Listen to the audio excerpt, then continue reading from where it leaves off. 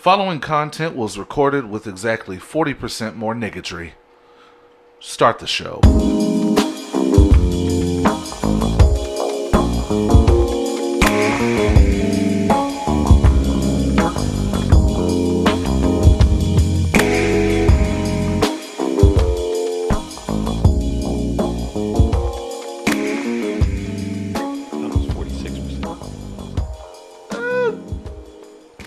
Percent's enough. Okay.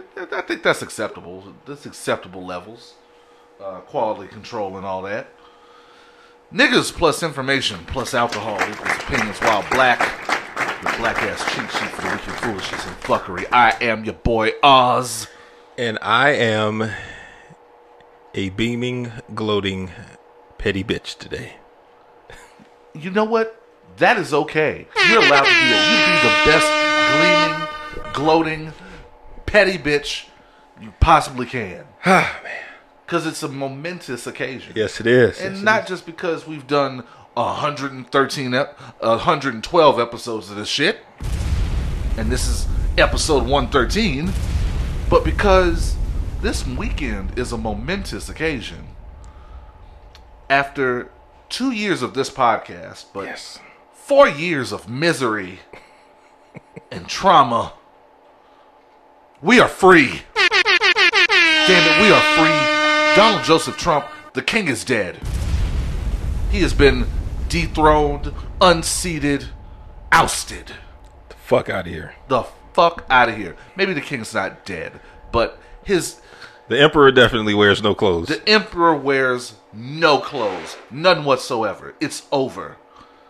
And this is so momentous that D. Randall is actually breaking his cleanse. Yes. Against doctor's recommendations, I am drinking. And drinking, damn it. Happily. He's drinking clear, so here's a shot glass for him. All right. I'm drinking dark. So this is a shot glass for me. This is a big deal. If I can open this. Let's get our pour up. All right. This is for no more Ben Carson, Betsy DeVos, Bill Barr, Stephen Miller, Eric Kushner, and all those other bitches. The king is dead. Fuck. Ah. Woo. Hit that with the air horns, please. If I can find it. Oh, there it is. Oh, yes. Oh, man. Yeah, it's... Well, y'all are getting air horns today, by the way. Y'all, oh, man. The soundboard is about to be off the fucking chain. Soundboard's about to be ridiculous. Just gotta deal with it. Listen, man. I gotta tell you, and it caught me off guard, because, you know, I told myself Tuesday that I wasn't gonna fuck with any election shit. That I wasn't gonna watch any of it. Me and the gang were Call of Dutying it up. I hit the last of my edibles. I was drinking, and I was distracted. And when it got late, and there was no winner, I got curious at like 12 o'clock at night. Mm-hmm. I was like, oh, the mail-ins are still coming in. And the days went by, and I broke my promise. Wednesday, Thursday, Friday, and Saturday. Damn. Yeah. I'm fortunate that luckily I was busy enough during the week that I didn't pay attention. I did kind of peek on Tuesday just to see if anything had been settled, and once I saw it hadn't been settled, I was like, I'll just wait. I'm sure that somebody will tell me when the shit is over. Right. And when I got off work on Friday, I was finally like, what the fuck is Nevada doing? Right. What are y'all doing? Y'all got the most sophisticated money counting apparatuses in the world, and y'all are counting the ballots on fucking abacuses or something. And after a while, like when it hit Friday, you're just sitting there waiting, because you know it's coming now. Mm-hmm. Yeah. All the analysts, all the people have said it's coming, but let's be honest, we know what that really was. The networks got a little frightened. Yep. And rightfully so. And let me tell you something. I don't watch the news on television. I have not watched the news in a very long time up until now. I woke up with MSNBC on my TV, and I was reminded of how much I hate Joe Scarborough. But we agreed on something, is that Trumpelstiltskin, Trumpster fire, was really just intimidating the networks. All this talk about showing up at each state with all these lawyers and all these lawsuits. The networks are rightfully nervous about getting hit with a lawsuit. Nobody wants to be the one that's humiliated by this guy like that. The funny part is Fox News, they were the ones that called Arizona They were the first one. Fox News was like, we done, y'all. Fox News is sick of this motherfucker. How about that? Hannity is tired of sucking his dick. Well, there will always be another dick for Hannity to suck. Oh, yeah. And he will not refuse it. But you know, eventually, even Scarborough and even some of the you could tell all the news people were restless than a motherfucker. Yeah. Don Lemon snapped on Chris Cuomo. He like wanted to slap the shit out of him over just some bullshit. And you know, Steve Kornacki was starting to look like real life Charlie Day from Always Sunny. People who didn't know who Kornacki was, Kornacki is a household name now. Yeah. And of course, John King the God. John King. Or as I refer to him, Anderson Cooper from the war-torn future. I'm pretty sure he's going to get a shoe endorsement soon. 100%. That man was on his feet for like 96 hours straight. He better get that Dr. Scholl's money. Eventually, all of them were like, man, let's fucking call it. You know they were all in the group chat. You know, once Twitter started shutting down your boy's tweets, and people just started like turning away from his press conferences, they're like, you know what, fuck it, let's just start calling it, Joe. And sure enough, Saturday morning, a new era began. An era without ignorance. Well, there will always be ignorance because, you know, otherwise we would have no show. as a very good meme said earlier today, at least we get back to the racism that we're used to. Right. Exactly. And with that said, flowers go to you. Mm-hmm. Black people. The culture. We did it. We did it. What was it? 89% black women? 91% black women. 91% so get it right. And about 80% black men. Oh man. And not to be understated, I also read that because, you know, they flipped Arizona blue as well. Right. 97% of the Navajo Nation voted for Biden. And also shout out to our Latino brothers and sisters out there. Showed up because as well. Because of SB 1070. People just everybody's just fed up with this shit. Everybody's fed up with it. So thank you, racists, for making yourselves very visible and easy targets to slap the shit out of. It's true. But people of color and black people in particular showed the fuck up this time. We showed the fuck up. People I have never heard talk about voting ever a day in their life that it showed up this time. You know, except Kanye. I mean, he voted to vote for himself. He voted for himself. Imagine being Kanye and your wife doesn't even vote for you. Well, you know, he should have included that in the hologram of Robert Kardashian that he had sent to her, telling her what a fucking genius he is. Wow. Because that's not creepy at all. Let me tell you something. The culture came through, and now let me say, this comes with a caveat. Let me be honest here.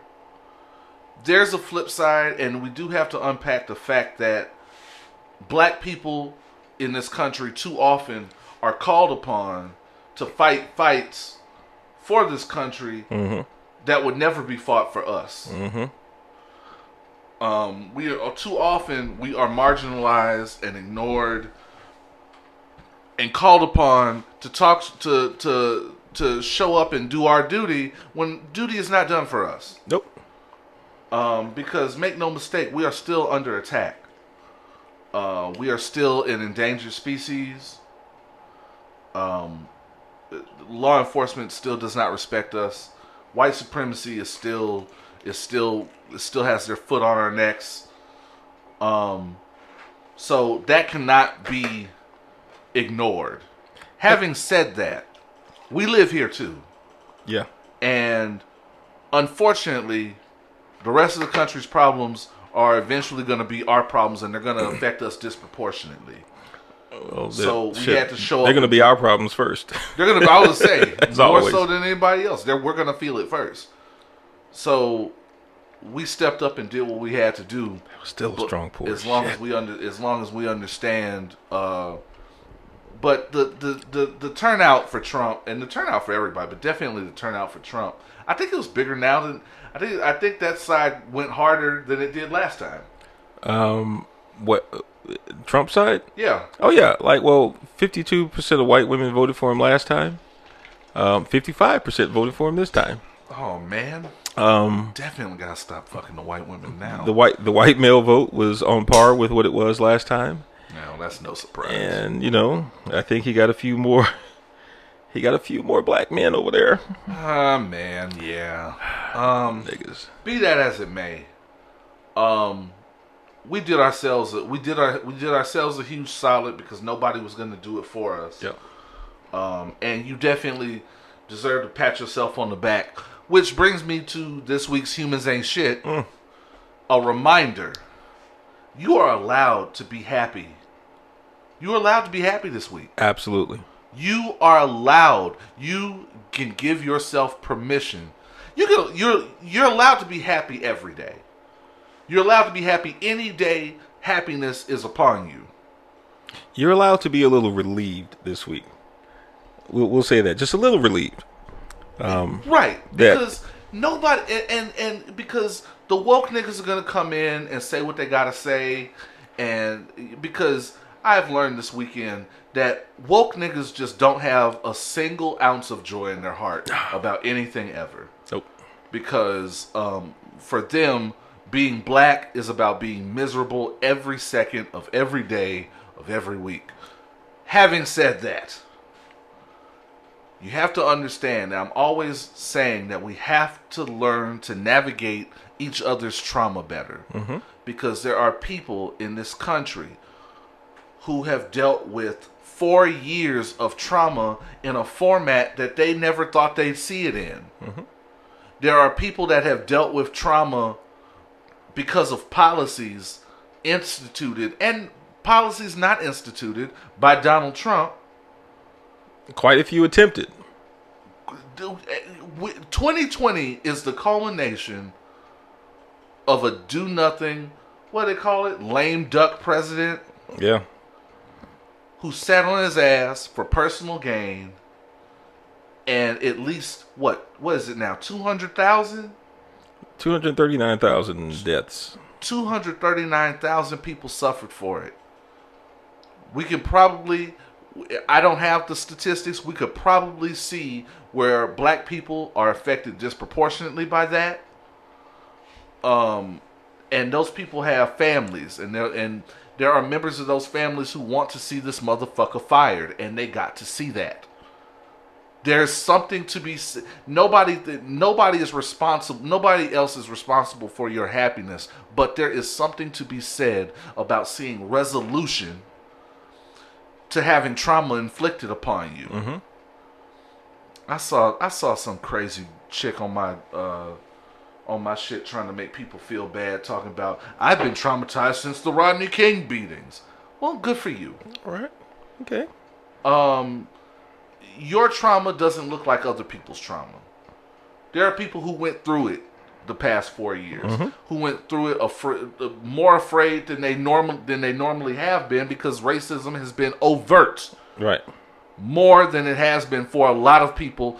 This is a different generation we're talking to, especially our Muslim Americans. Like there were levels of Islamophobia after 9/11, but in 2017, your boy really took that shit to the next level. To the next level by doing the Muslim ban, or attempting to do the Muslim ban, and that's traumatizing for people. And I have friends who are Muslim Americans. I have friends of Iranian descent who all of a sudden were worried that they would never see their family again because some dude, in his little xenophobic bullshit, wanted to fondle Stephen Miller's balls and his head, which they both look the same, and get their little jollies off. That's trauma that they've had to live with for an entire presidency, because you never knew when this dude was going to try to flip and do that shit again. And you have all other types of rights that are being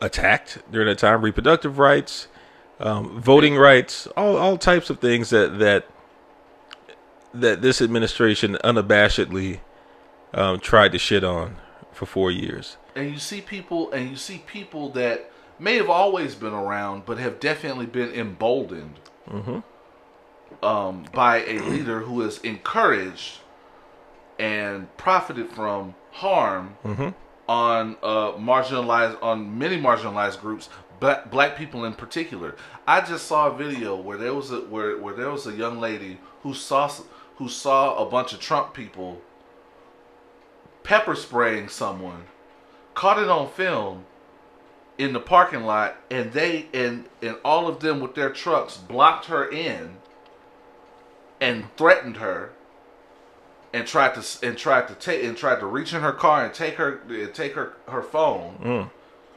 And when they said y'all just gonna do a woman like that, went and got a woman, and she started beating on the car, threatening to beat her up. And when she went to the police laughed at her and walked away. Somebody asked why the police didn't step in. Why doesn't Peter Parker step in when Spider-Man's doing shit? To paraphrase Sam Cooke, a fade is going to come. A fade is going to come. And that's been the other outcome of this administration. And when I say fade, it's not just a physical fade. In the early days of the administration, with the Richard Shermans and the people like him, we saw them catching actual fades on television. Real talk. In the wake of civil unrest this year, we've seen white supremacy begin to catch a fade, even by white people that are fed up with the shit that's happening. So that's what I'm saying. If you have to put a silver lining on it, now that these same people are emboldened enough to show their hands, right? They're also showing their chins, and they have glass jaws, and fades are being passed around. And they're gonna get dropped. All hands matter. All hands matter. Just to reiterate, that's the trauma we've been dealing with. That's the trauma a lot of people who hadn't been exposed to it before are dealing with. And we have to be more compassionate and sympathetic to that if we're going to advance as a community. A community sympathizes and understands one another's struggles.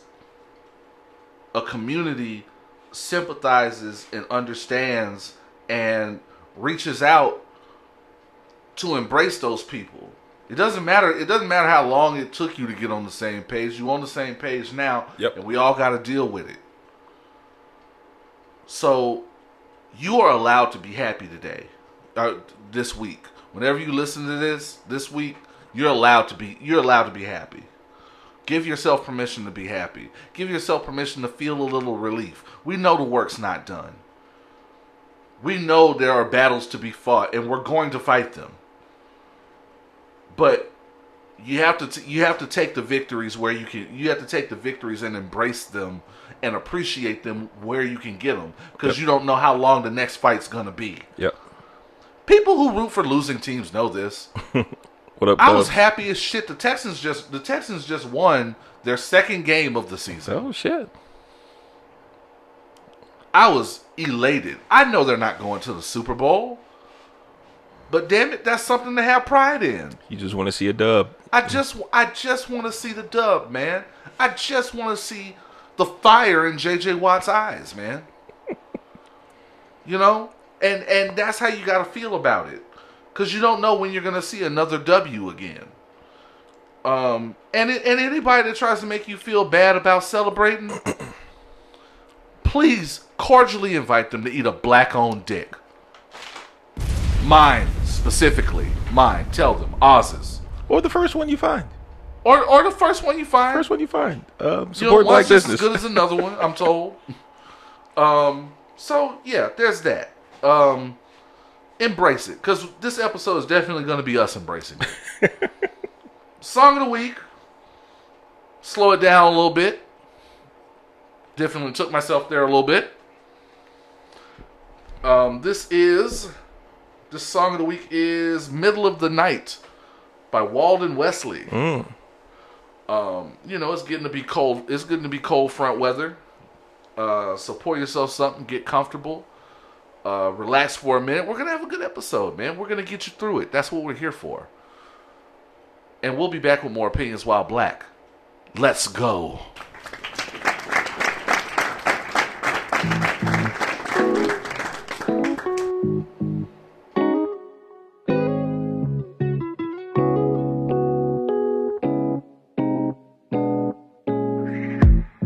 Mid-July, times like 85. Still, you heat it up more suddenly.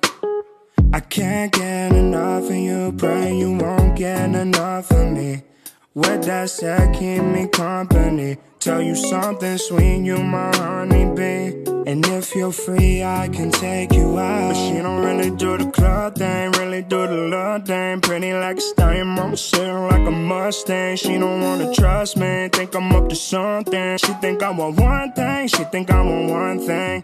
Damn, you turn something into nothing, yeah. But I turn nothing into something. She don't wanna trust me, think I'm up to something. She think I want one thing. In the middle of the night, up when I should be sleeping, instead we're creeping around. I'm mine. Drop a pin, baby girl, I'll drop a vibe in the middle of the night. Don't let me freeze, keep it high like it's mid-July.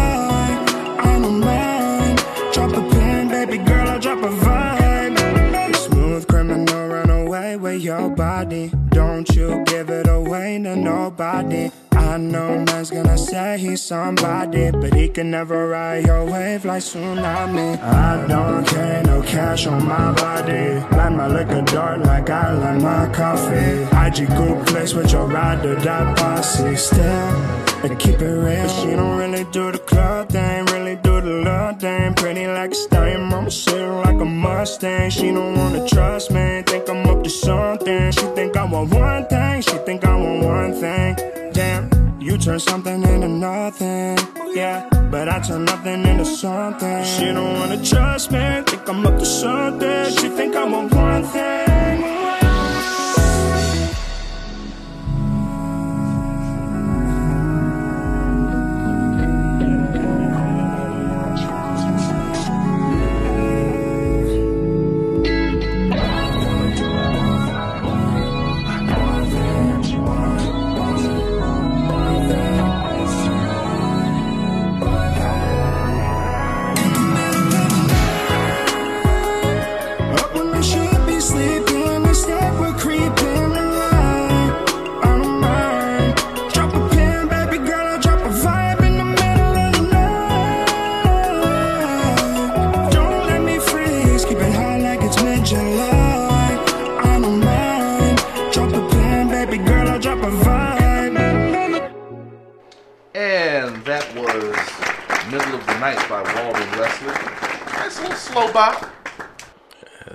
That brought me down. That soothed the savage beast. See, get your resting heart rate back. You know what I'm saying?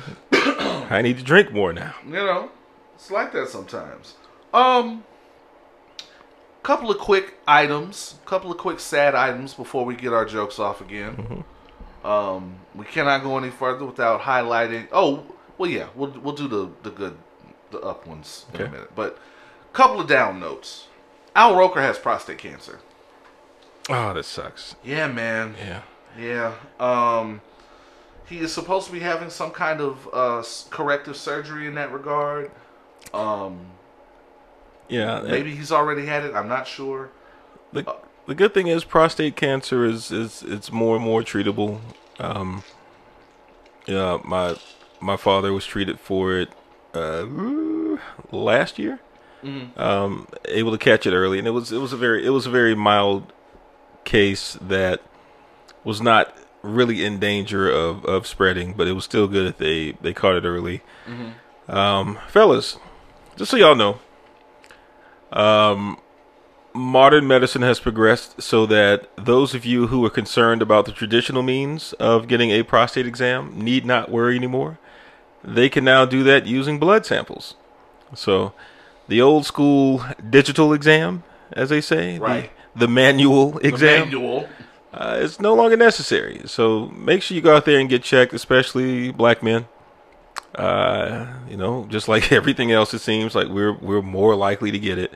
It's true. Just starting from, they say starting at 40, but my doctor says starting at 35. I'll say it's not too early to get looked at. Yeah, because you can get it at any age, really. But yeah, wishing Al Roker a speedy and full recovery from that. Hopefully this is the beginning. This is the beginning of an uphill battle. Yeah. Also, cannot go any further without recognizing the passing of Mr. Alex Trebek, host of Jeopardy. Yes, the GOAT. Long time fight with cancer. Yeah.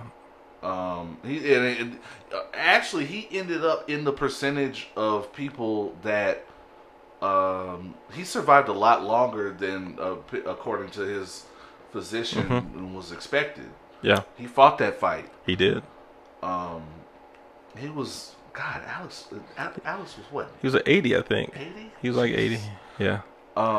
So definitely gonna miss him. Jeopardy. I'm sure Jeopardy was a part of many of our childhoods. It was definitely a part of mine. Yeah. Right down to like, there's not a part of my childhood. Like one of my favorite movies is White Men Can't Jump.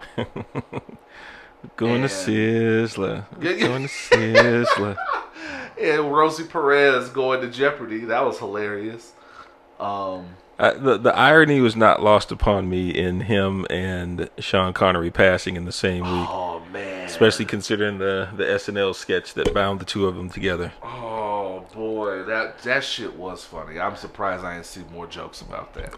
It would be the ultimate tribute if someone put "Suck It, Trebek" on his tombstone. So yeah, definitely rest in paradise. We miss you already. We love you. And look, as far as Alex Trebek was a spicy bitch too. That's the thing I liked about him. Alex was smart, but he would just throw some shade in on you, right? Just to let you Whenever know. you got the answer, the correct answer was Charlie Brown. Yeah, famous comic there. Yeah, Charlie Brown. Pretty much everyone knows who it is. Only the most famous comic strip in the world. But Charlie Brown. You said Beetle Bailey. Fuck, did you not know that? So yeah, we will miss that. And as far as I'm concerned, Jeopardy is over. Yeah. when Alex go, Jeopardy is a wrap. Please don't let Drew Carey right. host Jeopardy 2. Y'all ain't no replacements because y'all gonna run off and go get Tiffany Haddish or some shit. Nah, don't do that. Though that would be a hilarious. That would be a hilarious skit or something. Don't want to see that in real life. Nope. A couple of quick positive notes I was supposed to put at the top of the program. Congratulations to Miss Tay Freeman, who just graduated and got certified for her. I don't know the initials. Whatever vocation she has taken, whatever path she has taken in vocation, she is certified officially to do that, which means more money. Yeah. Which means the price just went up. So congratulations there. I saw your social media posts. I love how black people do everything big. You know, you had a little graduate. You got to have a cute little outfit under your graduation joint. Mm-hmm. When you take the pictures afterwards, she had a red dress and some fucking boots on. Like she knew she was about to hit. Like she knew she was about to hit the turkey leg hut afterwards. Oh shit. She's in the pictures hitting them with that blue steel. I feel you. We do everything better. It's okay. Black girl magic in full effect. Also, want to wish a happy birthday to my editor-in-chief at Black Nerd Problems, Mr. William Evans. Will is I don't know how Will gets all the shit he does in a day done.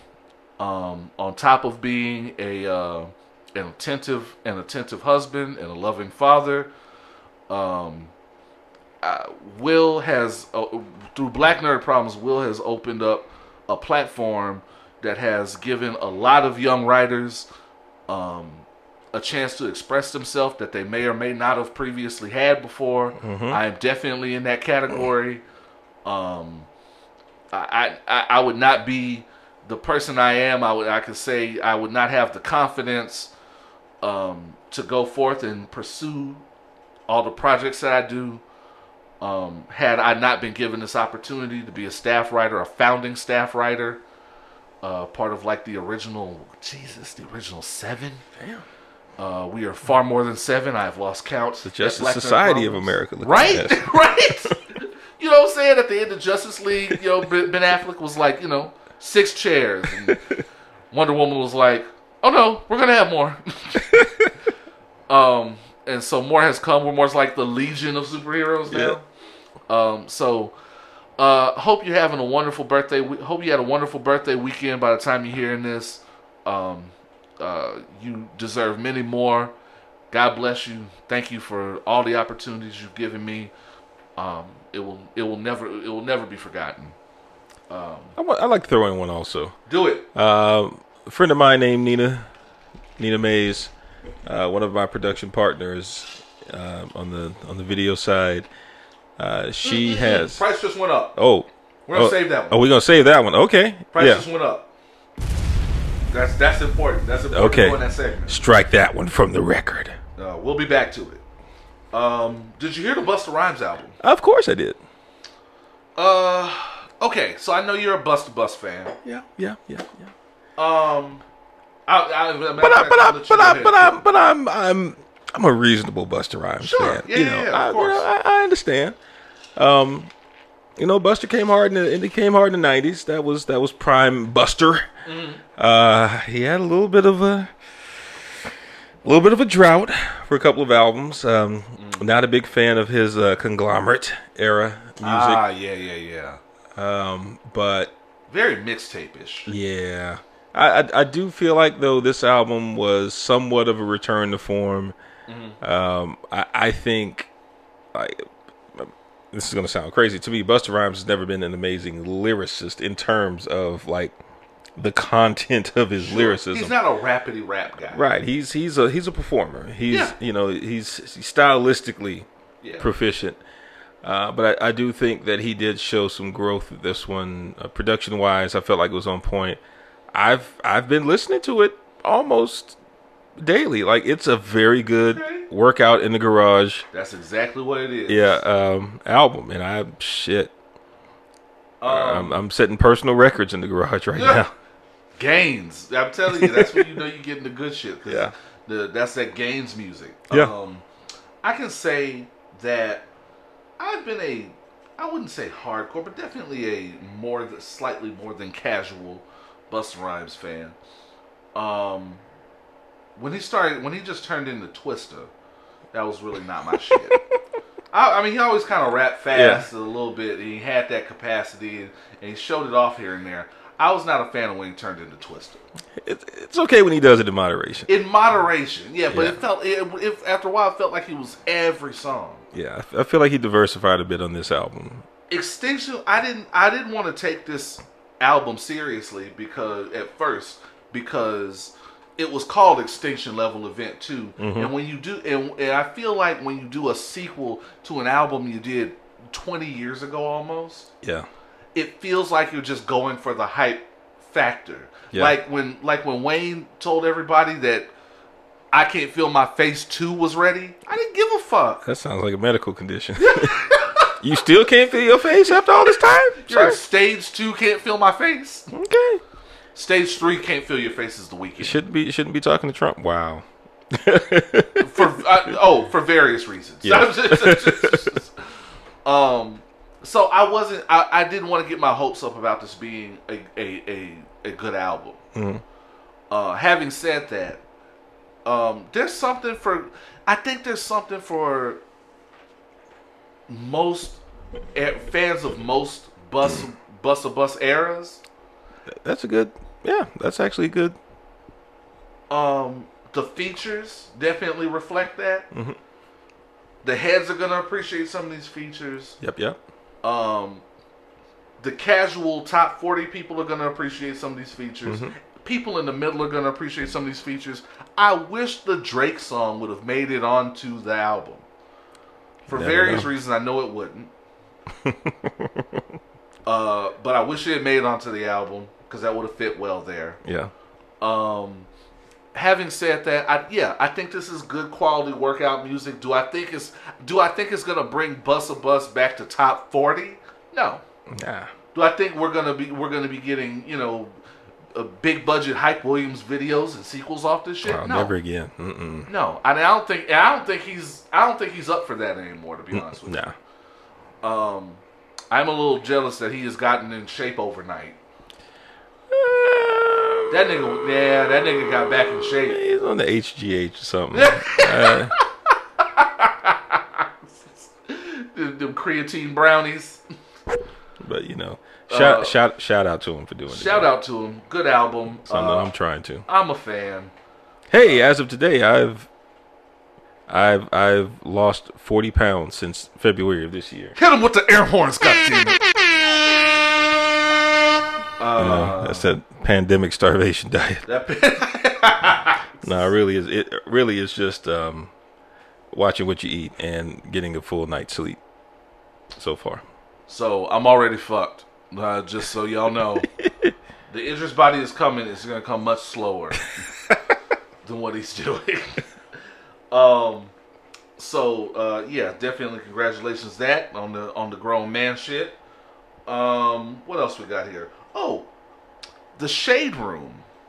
Okay, so the Shade Room is cracking down on negative and hateful comments in the comment section. Huh? The Shade Room, I repeat, is cracking down on negative and or hateful comments in the comment section. That's like their business plan, though. Doesn't it feel like it's their whole business model? So what are they going to do? It's called the Shade Room. So I can see. Okay, I definitely see where things in the culture. You have to you have to read the room, and you have to kind of adjust for where you feel like the culture is, and also in a way where you feel like the culture is going. And I think we're headed to a place where, I hope, we're headed to a place where the infighting and the bullshit is, I think that's coming to an end. And some of the things that we go back and forth on social media about, Lakeith Stanfield has been saying for a long time, Shade Room, Breakfast Club, a couple of these blogs and platforms are focal points for fuck shit. Yeah. And they encourage the fuck shit. Jordan Woods said this way better than I could on her Insta stories. And this is coming from someone who I know has been on the receiving end of a lot of Shade Room. Oh bullshit. Yeah. It's cool that you're trying to read the room, but hopefully in reading the room, the Shade Room also does some internal evaluations and understand that the negative and hateful comments and the culture that kind of comes from that doesn't happen in a vacuum. They right. They post things in a context that encourages a lot of bullshit. And I think that's the point that I'm trying to make, in that in order for them to curb that, they would almost have to change their content, because their content is more or less designed to instigate those types of that type of interchange between people. Well, yeah, Cardi's been saying that for years. So I don't see how that's going to work, unless they just start posting nothing but inspiring and uplifting shit. But then they're going to lose their base. There's going to be there's going to be a degree of mess, but and for me, I don't even think it's about the gossip per se. I think because when it's a slow day and there's no gossip, you will see shade room posts that have that are memes and kind of inflammatory random tweets they find that get more than 10,000 retweets, that they will post on their shit and go, thoughts. That's the telltale sign somebody's just trying to start some shit on social media when they say thoughts. Well, shout out to whoever's going to try to moderate the comments. Good luck. You're going to be busy as shit. You're going to be hella busy. Just disable the comments. Shout out to Jordan Woods for speaking up about that shit.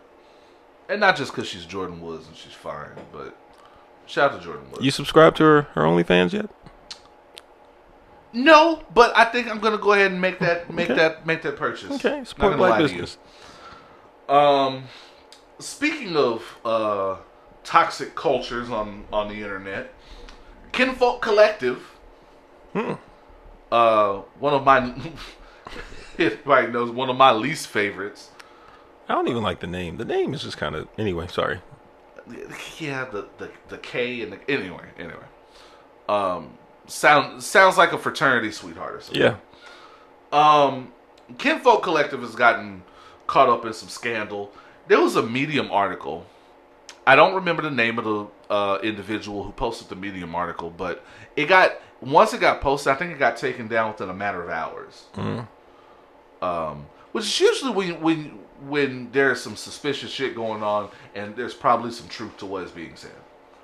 Gal Gadot, Gal Gadot got caught up in some shit, and somebody exposed that shit, and that shit got taken down with the quickness days before the Justice League premiere. So don't want to try to make any conspiracy theories here, but Kinfolk Collective. At first it just looked like kind of a takedown piece. Because the first half of it is dedicated to kind of a truth that Kinfolk Collective has gone from being kind of this center of woke sage wisdom and kind of just kind of keeping the culture informed of things to look out for in their day-to-day lives, and kind of things and kind of aspects of white supremacy and oppressive behaviors that we embrace. Which is cool. Yeah. But I think a lot of the article was dedicated to kind of her getting caught up in her fan base, and kind of after a while it stopped speaking. A lot of her posts stopped speaking to the culture and was more kind of having very personal conversations that maybe that not necessarily that they shouldn't be had, but it's a lot of internalizing things and maybe taking them a little too seriously. Will Evans would always say, when you think you're a hammer, everything looks like a nail. And so everything was her trying to look heroic and nailing some shit to the wall, but it really looks like you're just airing out your therapy sessions. And that's the problem that I have with a lot of woke Twitter. And a lot of them, and a lot of times the audience there, it brought up a lot of doxing, a lot of stalking, and a lot of flaming people's accounts and running them off of social media, not even when they're saying oppressive or problematic things, when they're just not lockstep agreeing with what's happening here. Right. And that's not okay. And it's cool to have a takedown piece about that. And also, her hatred for light-skinned people is just getting out of control. And I'm glad somebody finally said it. Now, I'm not talking about colorism. I'm not talking about attacking colorism. I'm talking about her hatred of light-skinned people. Twice a week, you could see, for a while, you could see a post from her going, fuck light-skinned people, and fuck y'all for caping for them, and fuck y'all for thinking they're attractive. Fuck light-skinned people. Never mind that I'm pretty sure her nigga is light-skinned. Damn. Somebody with a non-connecting beard did her wrong. Wow. And so... And you know what? And the other side of this is that there's a scandal that apparently she's been raising money. She's been raising money either to purchase a home or to pay her mortgage. And as some of these woke people do, I don't have a problem with that. You got a PayPal or a Patreon or whatever. That's a whole other conversation. My one sentence retort to that is, I don't fund people's GoFundMes when they're trying to pay for personal expenses. That's just me. That's fair. Like, if you want to fund the actual work that you're doing, fine. I understand that. There should be some trade of but don't don't go fund me so you can cover rent. Nah, get a job then if that's the case. And fair enough.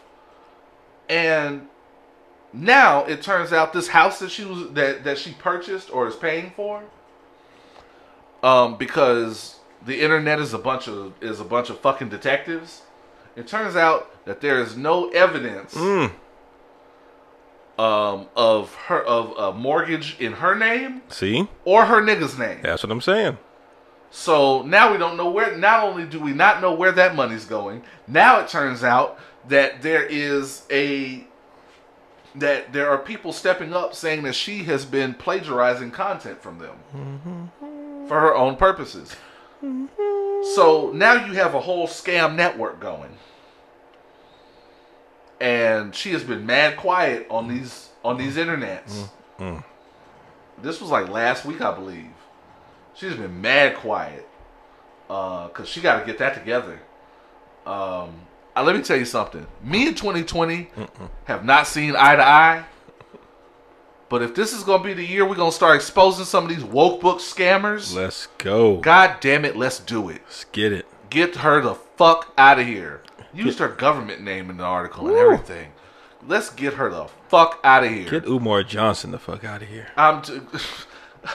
Umar Johnson with a wig, I say. Get Derek Jackson the fuck out of here. Get Derek Jackson, gotta be next. Derek Jackson's the fuck out of here. And I'm kind of mad at Unwind Tasha, because for a long time she said she had some receipts on Derek Jackson and we never saw them. If she would like to pass those receipts to Oz, he will gladly present them. Please pass them to me. I don't have enough of a following. I don't have enough of I don't make any money off of this shit for real. I'll gladly blow those up. And this is all a part of the thing that I'm always saying, is that people keep up a facade. People keep up a certain persona with this content creator shit that they cannot keep up. That they can't maintain. And when you can't maintain the lie and you get exposed, you get into shit like this. Yep. This is why I am always upfront with y'all about every step of what's happening with the development of this podcast. Yep. And making this a better podcast. And we drink the truth serum while we're doing it. And it does not help that we get fucked up while in the process. Because let me tell you, I have to keep it a buck. I have to keep it a buck because the second somebody shows some DMs where I'm not saying what I mean and where I'm not walking the talk and all that shit, it's a wrap. Yep. That's why I don't do that. Well, Okay, well maybe now if Danny formerly of click the comments ever wants to blow up my shit, then it'll probably be a wrap. Cause I've definitely sent her some nasty shit. There's a statute of limitations. There's a statute of limitations. Danny. Okay, fair enough. Please. Danny. Shout out to Danny. I love you. I miss you. I'm asking you nicely as a friend. When we start having guests again, we gotta get her back in. But yeah, Dan, I don't go up for that. Be yourself. Just be yourself. Yeah. It won't hurt. Just be yourself. I am a nigga who has certain inclinations about the fuck shit people do out here in the world. Mm-hmm. I air it out. Mm-hmm. I am here to protect black women.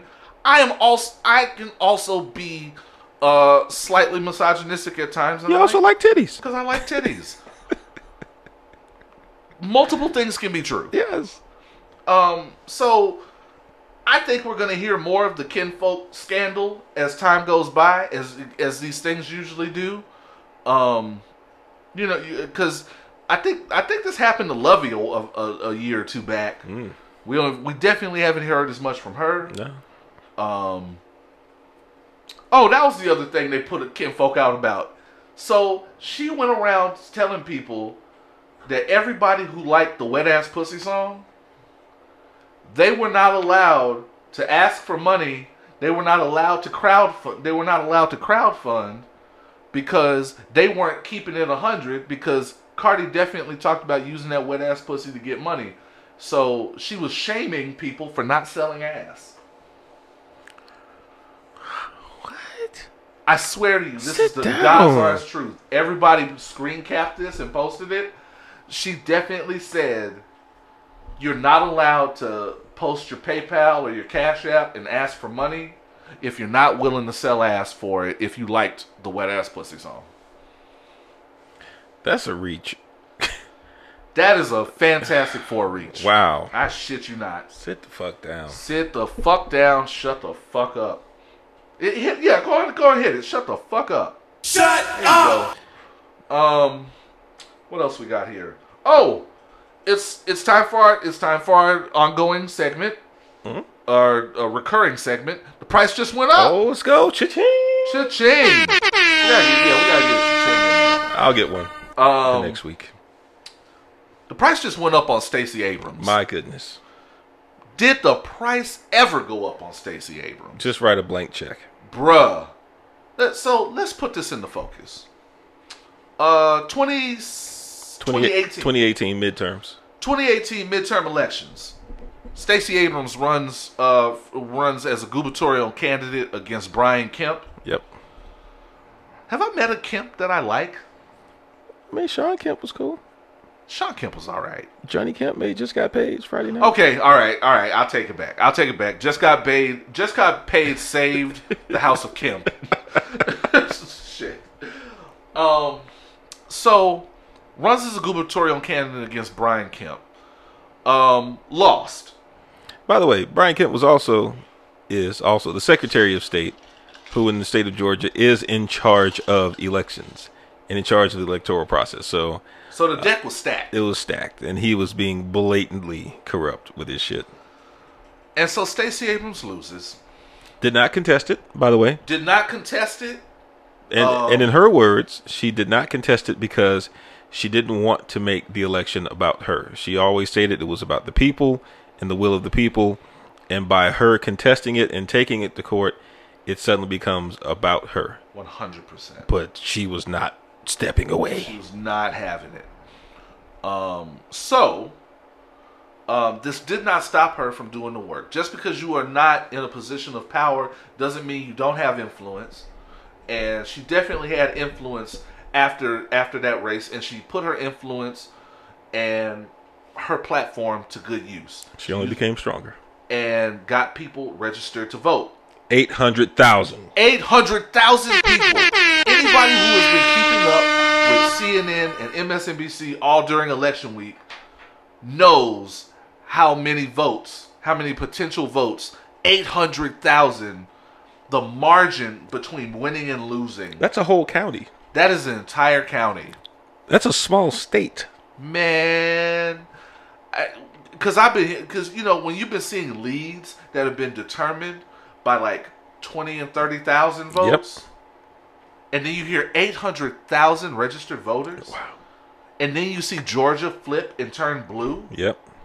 Before your very eyes, and you think that didn't have anything to do with Stacey Abrams? Yo, and you ask me why the price just went up on Stacey Abrams?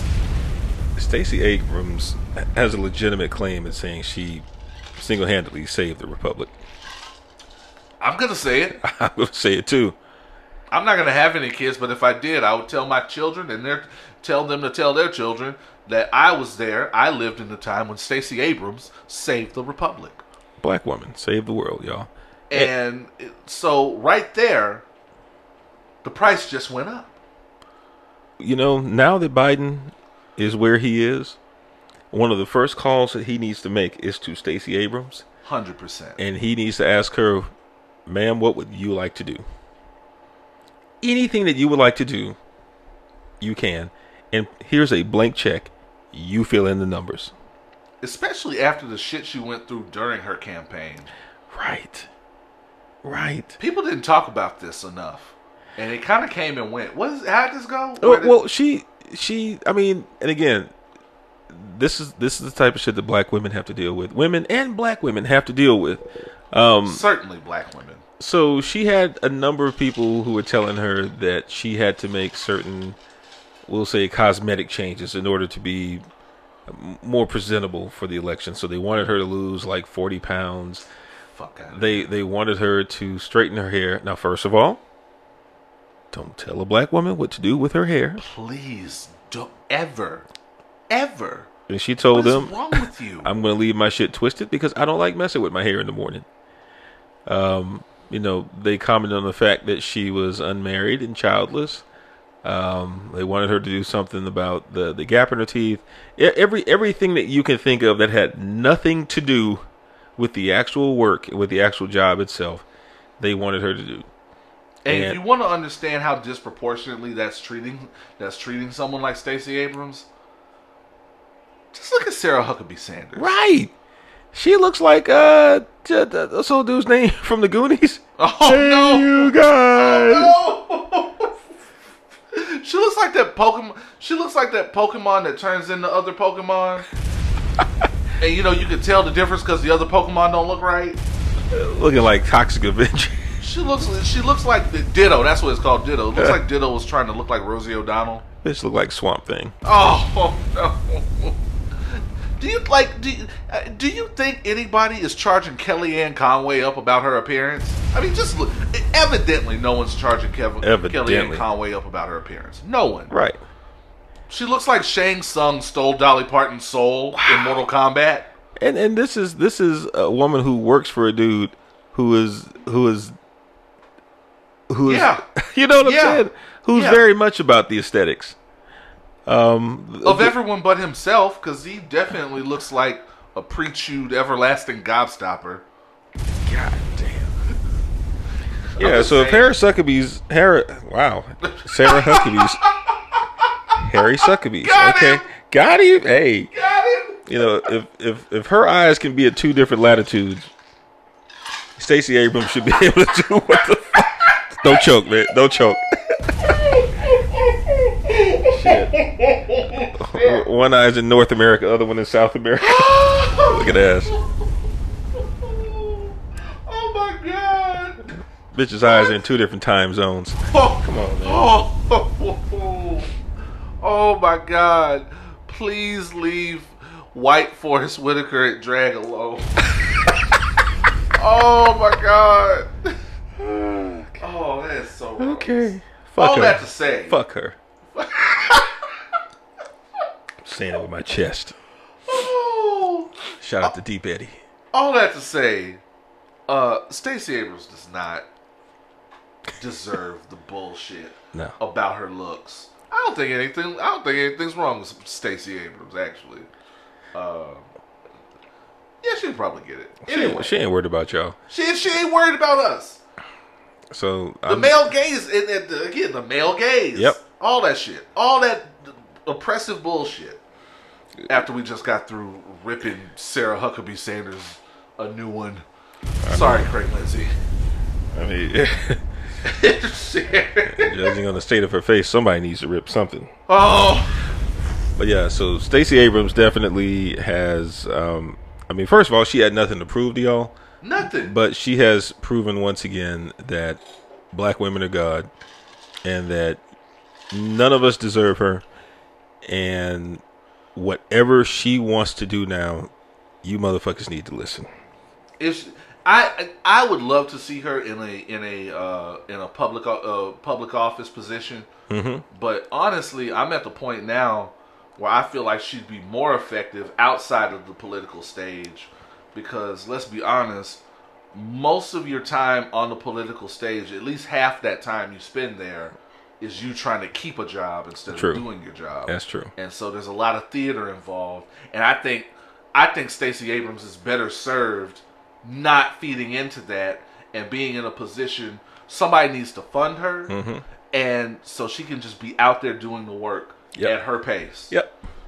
Because we've seen now her pace works. So I said, let her decide what she wants to do and stay out of her way. That's what happens when the price goes up. Man, imagine if there would have been like a Bernie Sanders, Stacey Abrams platform. Anyway, oh my God, I won't do that. So now that I can talk about it, bust it. My one of my production partners named Nina Mays, black woman from Mo City. Shout out to Mo City. Mo City, baby. She has recently entered into a venture with another business partner of hers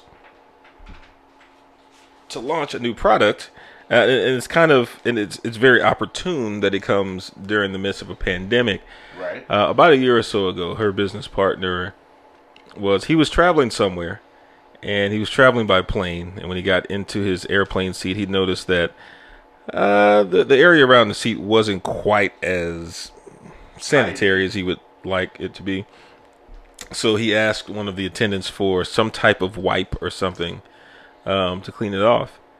And from that, he noticed that there were a lot of surfaces that he touched throughout any given day that were kind of unsanitary and unclean. And he just had the thought at the time of, what if I had my own set of personal wipes, sanitizing wipes to, for things like airplane seats, doors, subway poles. Shout out to New York. Right. Nothing like riding the New York subway and trying to balance yourself without touching anything. Oh man. Get all that good core action. That's why all my friends in New York kind of agreed when COVID hit. They were like, "Oh, if you live in New York, just assume you got that shit." Yeah. It's too many communal spaces you're touching. Yeah. And this is all pre-COVID. This was late last year. So he made an arrangement with a manufacturer, I think in China or somewhere, to start producing these things. And then COVID hit. Fortunately for him, he already had a contract in place because this particular factory and most factories in China stopped taking on new customers for this type of sanitizing product because they had to take care of stuff in their own country.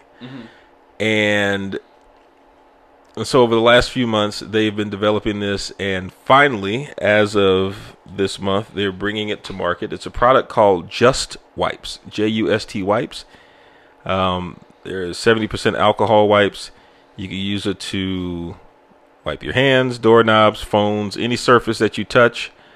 And I'm not going to sell it for them. Right. But there are a few things that differentiate this from what's the other one that you normally get, like Easy Wipes or whatever. Yeah, there are certain things that differentiate this from that in terms of sanitary standards. But as of this week, they are launching in Walmart. Let's go. Let me. Bong bong. They've already reached agreements with Target and Walgreens and CVS as well. So, shout out to Nina. Very proud of her. During this entire 7 months or whatever, it's been tough from the video production side. There are a lot of things that we could not do in that regards, and I'm very glad that she used this time to launch something that is very necessary, and it's a good look. And this is a 100% black owned business, and I am here for it. The price just went up. You gotta stay ready, and the fact that this was going into play a year ago, and the need, the necessity, you have to believe in your product, and you have to believe in your brand. Yep. Because success is not necessarily about having the best product. But it is about preparation and being ready. And because a lot of these things happen with luck, and so and being in the right area in the right time, and so when your moment comes up, you got to be ready. Yep. And you have to be ready to jump on it. And maybe your moment will slip away. I also think preparation gives us the opportunity for a lot of different moments. If you're on top of your shit. Yeah, preparation plus opportunity equals success. Right on. I like that. Yeah. So shout out to Nina. Not that you're. I'm sure you've ascended past this dog and pony show, but we are available for advertisements. We've definitely made the call. Yeah. And we are available for any kind of advertisements. I'm sure we can work something out. Yeah. You know how to get in touch with Randall. I might know somebody. So yeah. Also, I didn't really have this down for price just went up, but Nia DaCosta, the director of the Candyman remake, that we will apparently not see until 2021. Eventually. Has been tapped to direct Captain Marvel 2. Let's go. Go from that Jordan Peele money, you know what I'm saying, to that Marvel money. Once you're that Marvel bag, it's a wrap. I'll say, the Marvel bag, now you writing your own ticket. I'm sure Ryan Coogler probably still ain't spent all his Black Panther money. He probably hadn't even started spending it yet. He's still on that Creed 1 money. Yeah. You know what I'm saying? And he got the executive producer credit on that shit. Come on, man. And we're getting a third one, so that's a bag. That's an ongoing bag. Still got Black Panther 2 coming. And still got Black Panther 2 in the works. Once you get in that Marvel bag, I'm pretty sure she's the first black director Marvel has put on their payroll. I'm pretty sure. Black female director, maybe? Black female director, yeah. Yeah. I'm thinking about, because Ava's over at DC. Yeah. And, they tried to get Ava for Black Panther. But, they did the right thing. According to her, they were on some different shit. Yeah. I'm excited. I'm excited because hopefully we get some real inclusion of the original Captain Marvel. Yeah. If we're being technical. Monica Rambeau, the goddess. Oh yeah, she's definitely going to be in it. Photon. Yeah. She definitely. Wasn't she in the first one? As a child, yeah. Okay. She's there. She's going to be in this one. She's also, if I'm not mistaken, she's also going to be in Teyana something. No, she's going to be in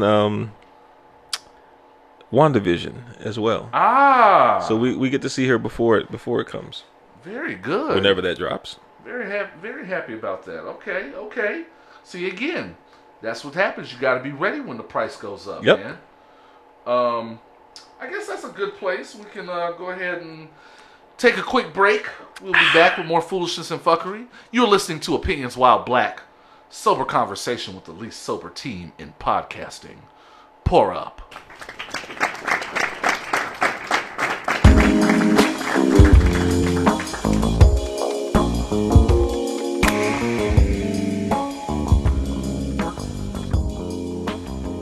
And we're back.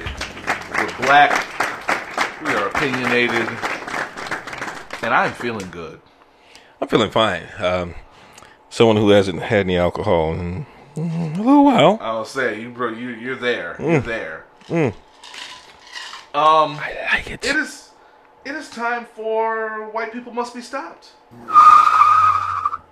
Okay. This is an interesting one. There's an Instagram. Is this his Instagram? There's an Instagram influencer, an Instagram fashion guy, who has been making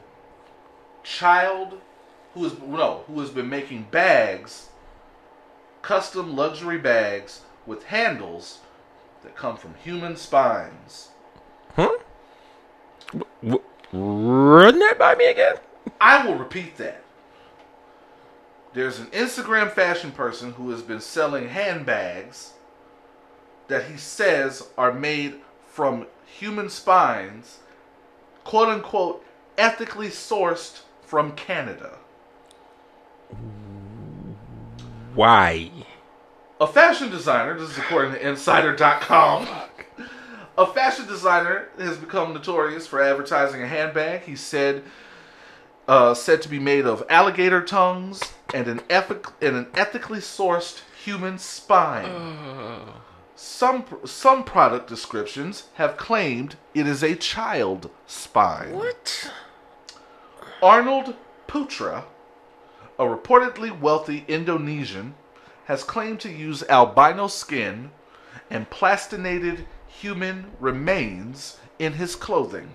What in the Hannibal Lecter fuck is going on? He told Insider that he sourced the spine through medical surplus, but wouldn't say whether or not it came from a child. Now, it is worth saying, we just said he's Indonesian. Of course he's not white. But we know who's buying this. White people. And suddenly the whole Birkin bag argument doesn't seem so bad.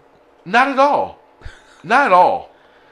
I now long for the days of the Birkin bag debate. Like, you gonna go to Trader Joe's with that shit? And you're like, would that be paper or plastic? No, I'm sorry, I've got albino skin. I'm sorry. I'm thinking of the environment. And you know what this is? White people, and I'm saying white people, and this goes in white people must be stopped because white people are going to buy this. Mm-hmm. No one else is going to buy it.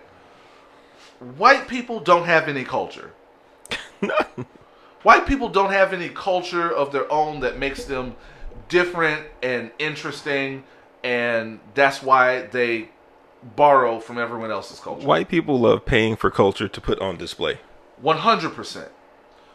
So, people that already, by nature, by birth, are uninteresting, are going to go to the next level to one-up each other and one-up their ethnic counterparts. And that's how you get bags with handles made of spines from people and alligator tongues. Because nobody else is doing that because no one else is fucking insane. I just don't like. Excuse me, sir. Is that spine alpaca? Why, yes, it is. Oh, no, actually, it's That's human spine. Lean in. That's that's a German baby spine. Oh. Yeah. It feels so authentic. Yeah. Got it. Got it through a little hookup. Justin Trudeau's cousin. Oh. Got it imported. Yeah. Don't tell anybody. It's the only one. It's exclusive. Oh. Like, man, just y'all need to. You know, I know a guy who has a kid, and we're not gonna go down that rabbit hole. Yeah, this is nobody would make this unless they knew somebody was gonna buy it. Yeah, there's a market for everything. Absolutely. And where there is someone looking to one up other people with something ridiculous and controversial, there are white people. This is just like the thing where white people started making the fucking where they were making the little what was it? This was like a year ago. They were making the clothes that said, didn't they have a shirt that said nigger on it or something? Or they were making like questionable. Yeah, that's like Gucci with the Sambo lip hoodie and all that shit. Yeah.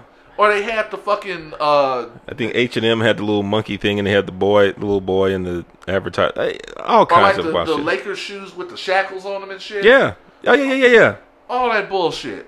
All that is marketed. No niggas buying that. None. No niggas buying that. No woman is buying that. That's white people. That's white people. 100%. Ain't no nigga wearing no shoes with shackles on them. No, sir. That's a white people thing. It's a white people thing to get people stirred up and interested in your brand. White people. Racist white people. Stirred up and interested in your brand because in the era of Trump, we know now, just like black people are considered a commodity in media now, we know that that racist white people are a demographic and you can sell to them. When fucking your cousin is no longer fun. I'm just saying. Oh man, this is designer shit in the flyover stage. Let me get a baby spine bag. Somebody's going to the Piggly Wiggly dressed to the nines with their child's spine bag. So yeah, definitely had to highlight that one. Now, in a less controversial but also strange turn of events, there's another reality show that I do not watch. So don't ask me to live tweet it. What? The Bachelorette. Oh, I for sure as hell don't. I do not watch The Bachelorette. I've never watched The Bachelorette a day in my life. I don't even know. Claire. That's her name. Claire. Of course. This season. Of course her name is Claire. She looks like literally every other white woman that has ever been on The Bachelorette. She looks like all the women from Love is Blind. Claire fell in love very early on the show. This is recently. This happened like last week. Claire fell in love on the show and ran off with the dude and is marrying this dude after like date 1. Oh wow! And we know this is early. We know this is like date 1, episode 3, because when the producers broke this to the other suitors, there was like 16 of these dudes in the room. So this was super early. Damn, old dude. She got on the first motherfucker she saw. Old dude must have put down the pipe. His uncle must be dying. Yeah. We're gonna figure out that this is part of a murder plot that the Scooby-Doo gang uncovers. She got dickmatized. She was like, "Yep, we're gonna go ahead and go with this one." And she is head over heels in love, and she has left the show, and they have replaced her with a black woman. Whoa.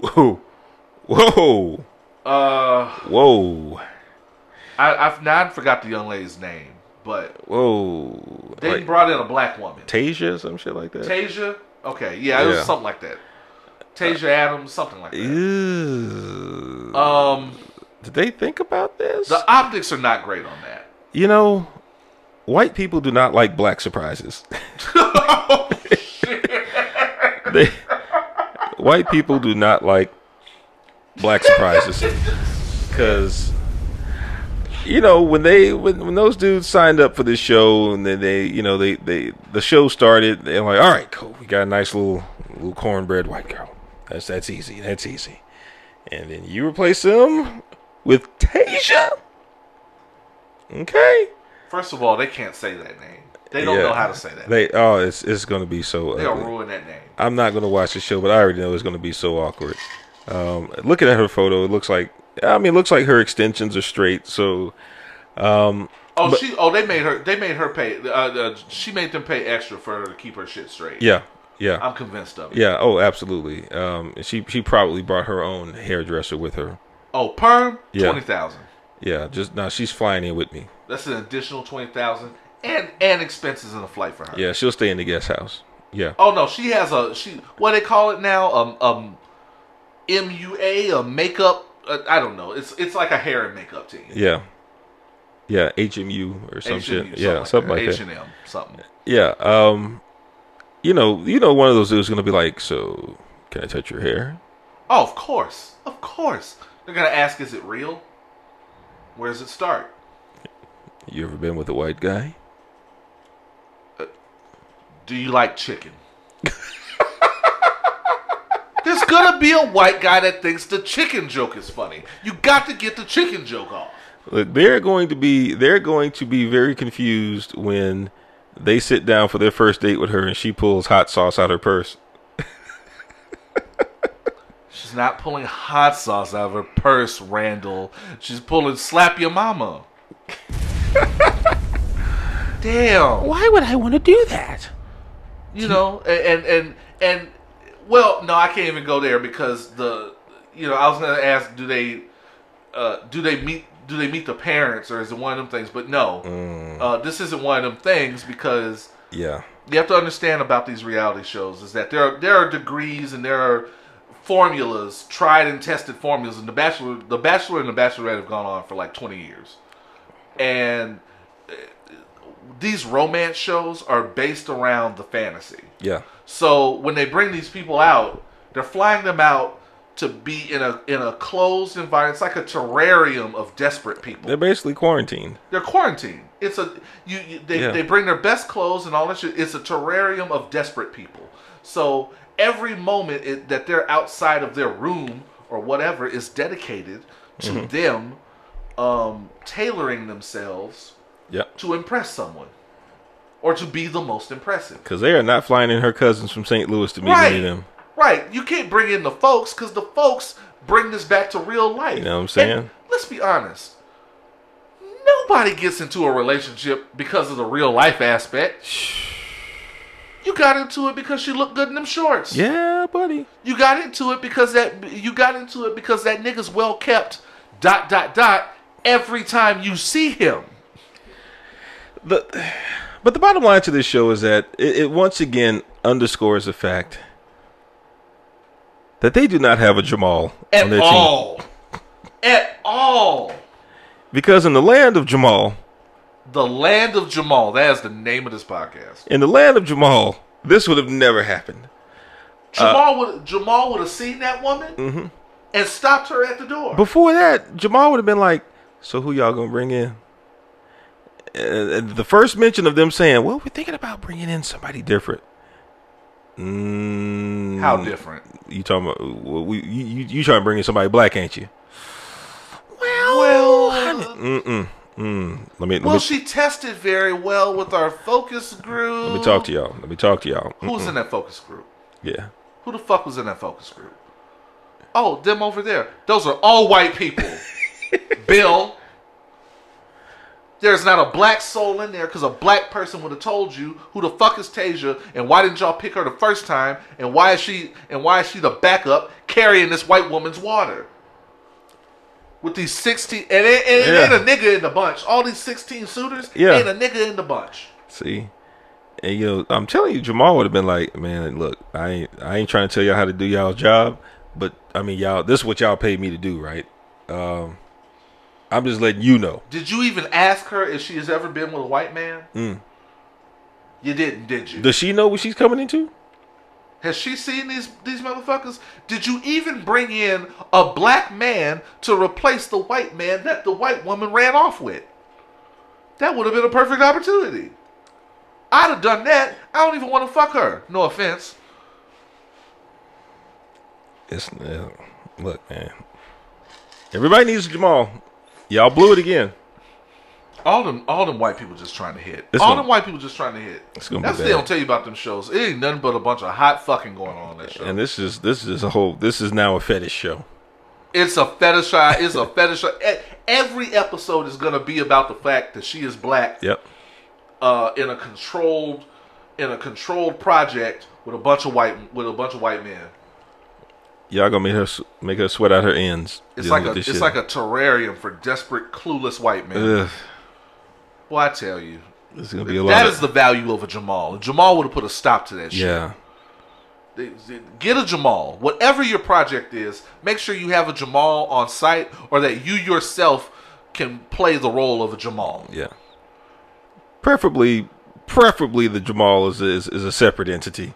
Because you need that objectivity that only a Jamal can provide. It's true. You need a referee as a Jamal. Jamal needs his own office, and he needs to talk to nobody else but you in that office. It's true. If someone walks up and says, "Hey, who's that guy over there?" That's Jamal. What does he do? Don't worry about it. Don't worry about it. We good. Jamal needs complete autonomy. Jamal needs to walk up to you at the water cooler, and be able to just whatever you're talking about. If you have brought up an ethnic joke in the wrong way, just politely, "Hey, bro, that ain't it." Yep, I need to move. Chill out, bro. Hey, fam, chill out. We're not doing that.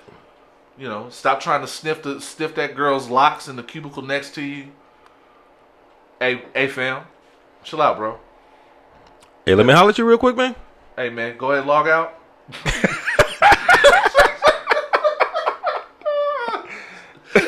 I love that one. Hey, bro, let me holler at you, man. No, just log out. Man, I actually got to do that this year. I'm not gonna lie. And I'm not bragging about it. Trust me, I'm not bragging about it. Okay. But there was a contractor that was trying to play me, and I got to pull a, "Hey, what's up? You on the call?" "Yeah, go and log out." "Let me talk to you real quick." "Yeah, it's not gonna work." "Oh, really? It's not gonna work?" That ain't it. "What happened?" Yeah, it's just not gonna work. You trying to play me?" And this is the actual conversation, by the way. Okay. "You got anything in there you need to grab?" "Oh, it's like that? Yeah. Yeah, you got a jacket or something you need to grab?" "Yeah, go and grab that jacket. I'll wait for you right here." "You got everything?" "It's cool. Let's go." Look, y'all. I am, and I'm actually not living the words that I just spoke to Oz. I am a manager, yes. I'm also a Jamal. I am a self-managing Jamal. I was gonna say that's a slippery slope. That's a sliding scale. I am currently. I currently need. I should probably hire a Jamal just so I don't always have to. I was gonna say no one Jamal should have all that power. Yeah. I'm just saying. It felt good though, man. Just to walk up to somebody and say, "Hey, man, log out." Oh, man. Send your racist stories. Send your racist real-life encounters along with your listener letters, questions for myself or D. Randall. Send them all to opinionswhileblack@gmail.com or log on to opinionswhileblack.com, and you can find portals to get in touch with us through all of our social medias, whether it be Facebook, Instagram, or Twitter. We'll be right back with your listener letters and the top 3 STFUs. You are experiencing Houston's most savage podcast. Pour up.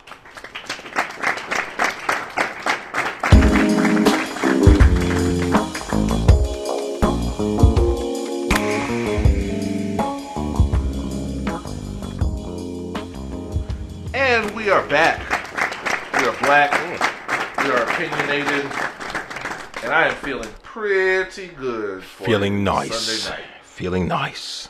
It's been a wonderful weekend to drink and let my hair down for a little bit. Yeah.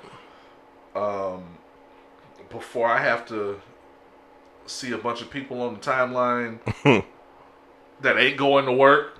Yeah. Oh, don't expect any work from niggas. Nah. At least until Wednesday. At least until Wednesday. Yeah. And if it's a payday week, you good. Damn. You good. Don't even worry about it. Shit. Both of those apply to my team this week.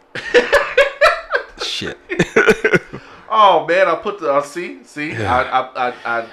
I planted the seed. Y'all in trouble now. But I'm also one of them. Hey, see, this is why you have to hire a Jamal. Yeah, I need a Jamal. It is time for your listener letters. All right. Ibersol Fallon wants to know, are we still ex-nay on guests? Okay. It's been a while. It has been. It's been a while. We've not had guests on. We do miss our extended Opinions While Black family. Craig Lindsay, Danny, and Marcus Black, and, everybody we've had on the show. Euphonic, who's tried to kill us twice. Euphonic, who has definitely tried to kill us with alcohol twice. One of which, amazingly enough, I always think it's funny, was was on D. Randall's anniversary night. This nigga was so drunk he felt like he broke another chair. Yeah. That was amazing. Yeah. But yeah, so here's the thing. Obviously, we're still in the pandemic. Obviously, the numbers have gone up. It's kind of a sliding scale at this point. Texas is now the #1 state in the country. Texas is #1? We've hit 1 million cases. Fuck. We were just celebrating because Houston had gotten down to 5%.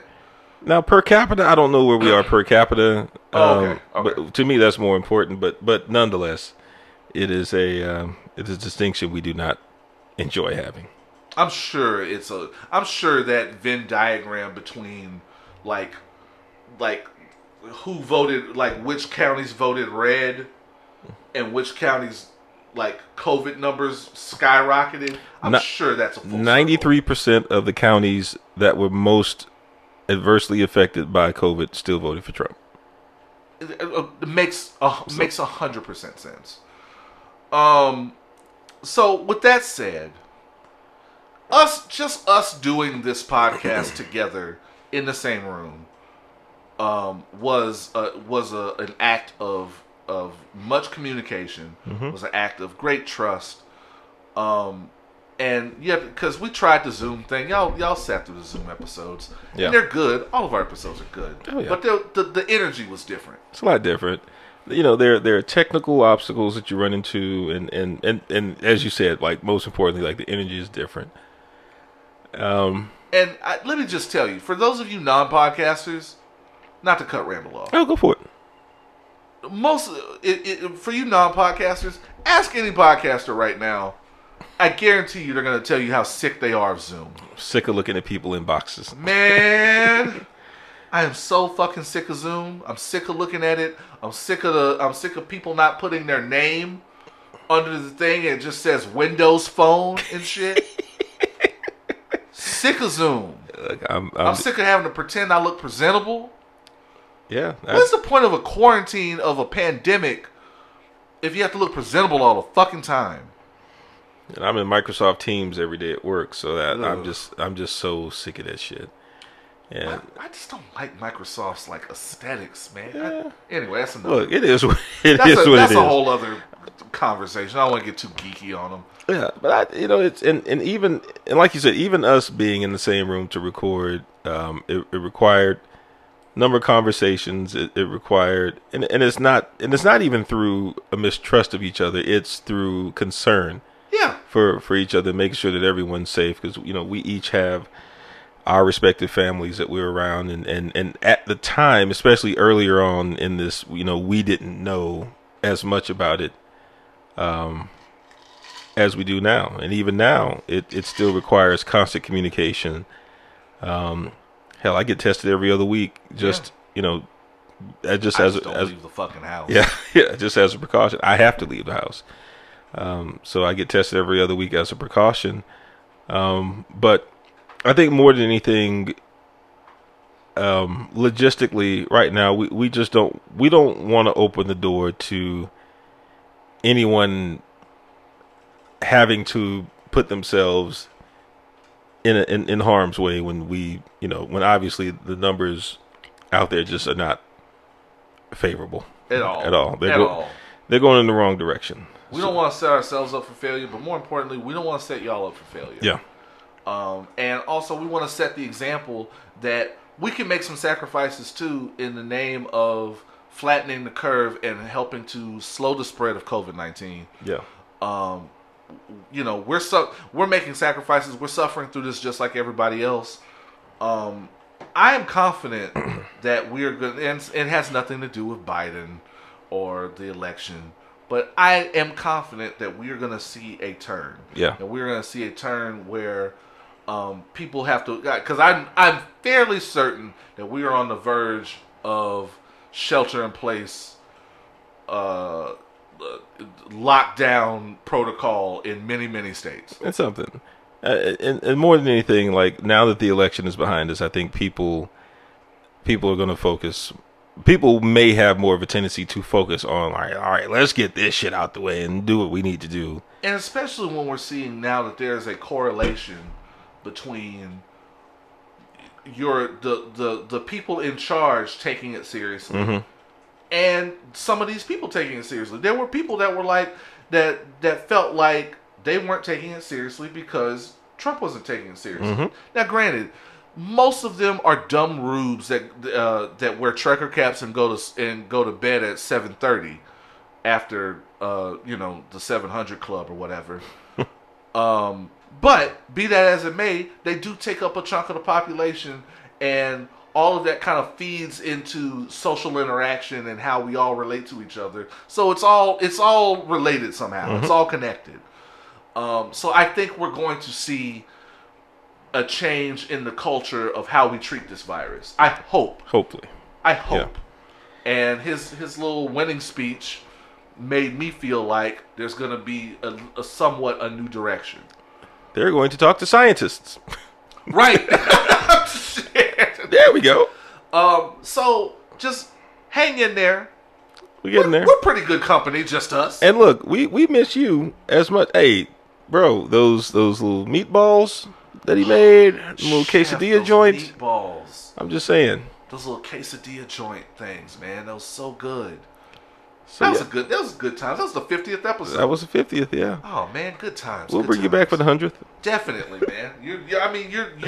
You're pretty much a platinum member of the family. Oh yeah.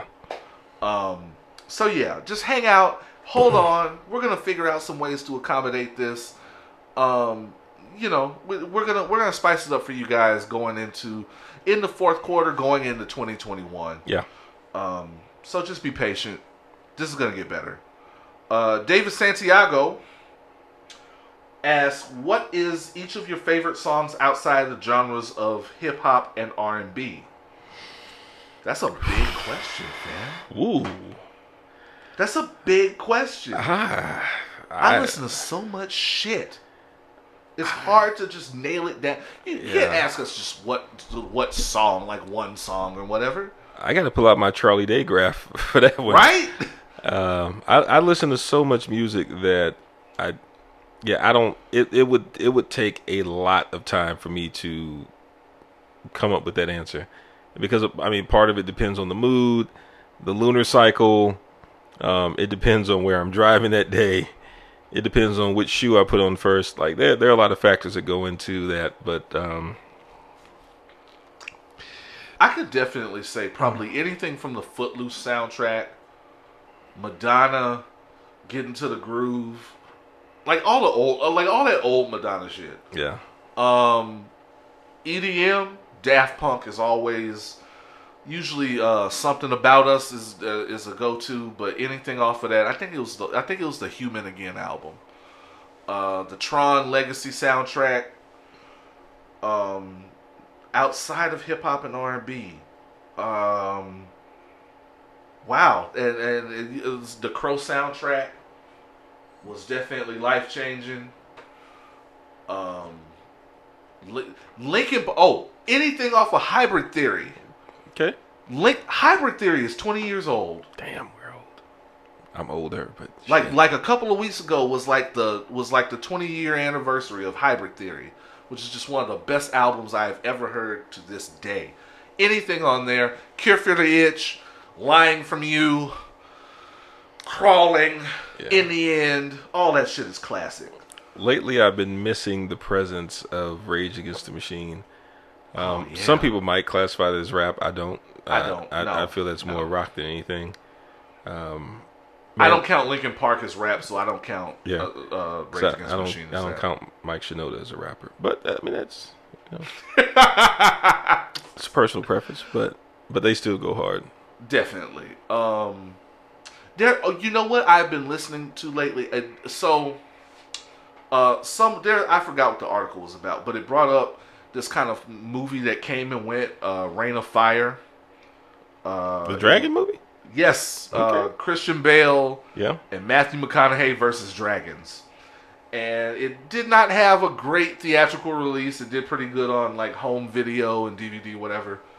The soundtrack, the best song on the soundtrack was a couple of songs from a band called Mad at Gravity.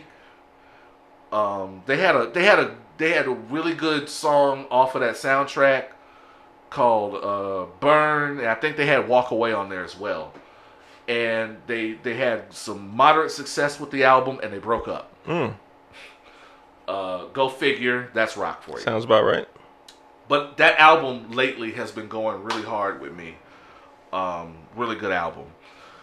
If you like Linkin Park, it's very early kind of stuff, but if you like Linkin Park, that I felt like that was kind of the precursor to that. So there you go. I could go all day, but that's just some of my favorites. Okay, that's a good question though. Very good. It's actually going to make me lose some sleep thinking about it. Thank you. Thank you for doing that to me. That's how you do people that truly love music. Because I'm going to go home and go, damn, I should have named that one too. Anything off of Rent, Seasons of Love, I know every word. There's a whole 60s jazz catalog that I can just, see what you did, man. See, you did it. That's that bullshit, man. Yeah. You a whole hoe for that. Bro, now we're gonna go in the vault. I'm gonna text him some random shit and go, see what we did. We could have named that one. Yeah. But thank you for that question. That was actually a very good question. Thank you, David. David always comes with the good questions. I am scrolling through. I actually just got a. Oh yeah. Oh, I'm not gonna talk about that. But there was a. Where is it? I feel like I just had it. See, this is what happens when you're on live. Now, if we were on Zoom, I would be like, what is he looking at? What the fuck is he looking at? What is he doing? What does he keep scrolling through? Mm-hmm. And while I'm doing... Did I say Tron Legacy? You did. You did mention it. That was one Tron of the first Legacy. ones. No lyrics and nothing. Tron Legacy is hard. The soundtrack is hard. And even more, they have the remixed one. I think Moby remixed the whole soundtrack. I think it's called D-Resed or something.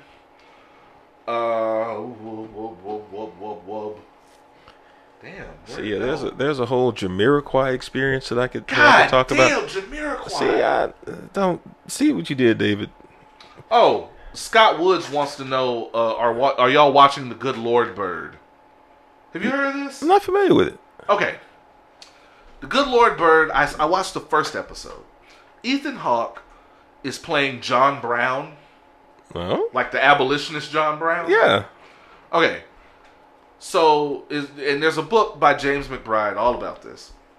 John Brown was this abolitionist who tried to get the Civil War jumping off, but he was batshit crazy, and he had this whole kind of small militia, and he took into his care a young boy that he nicknamed Onion for very bizarre reasons.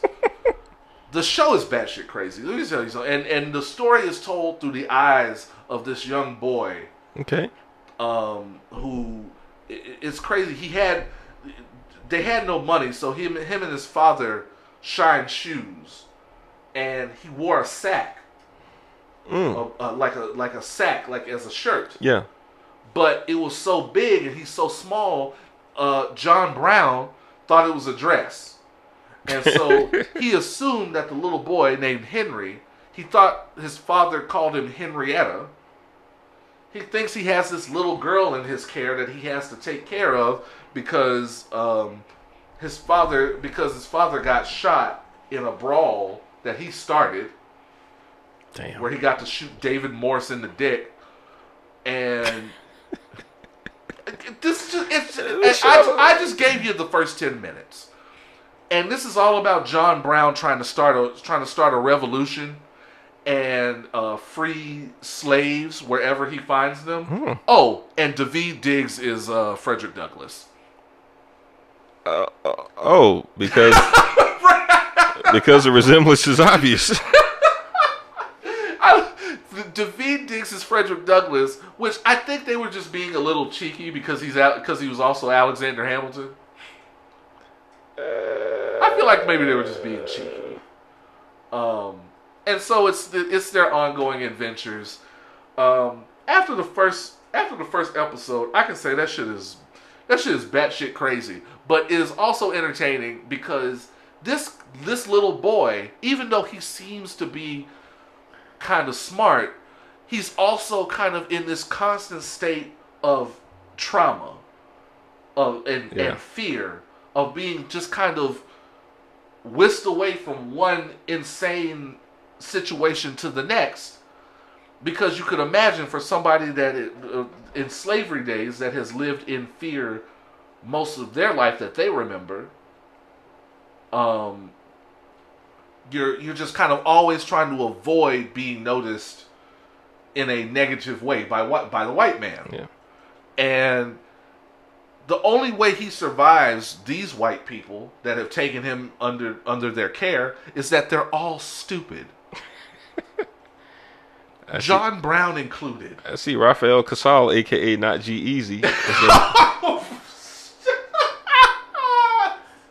Not G-Eazy. Yeah, I see David Morse, who's one of my favorite white people to hate in most shows, is in it. I was going to say, David Morse is always an asshole in something. Orlando Jones, okay.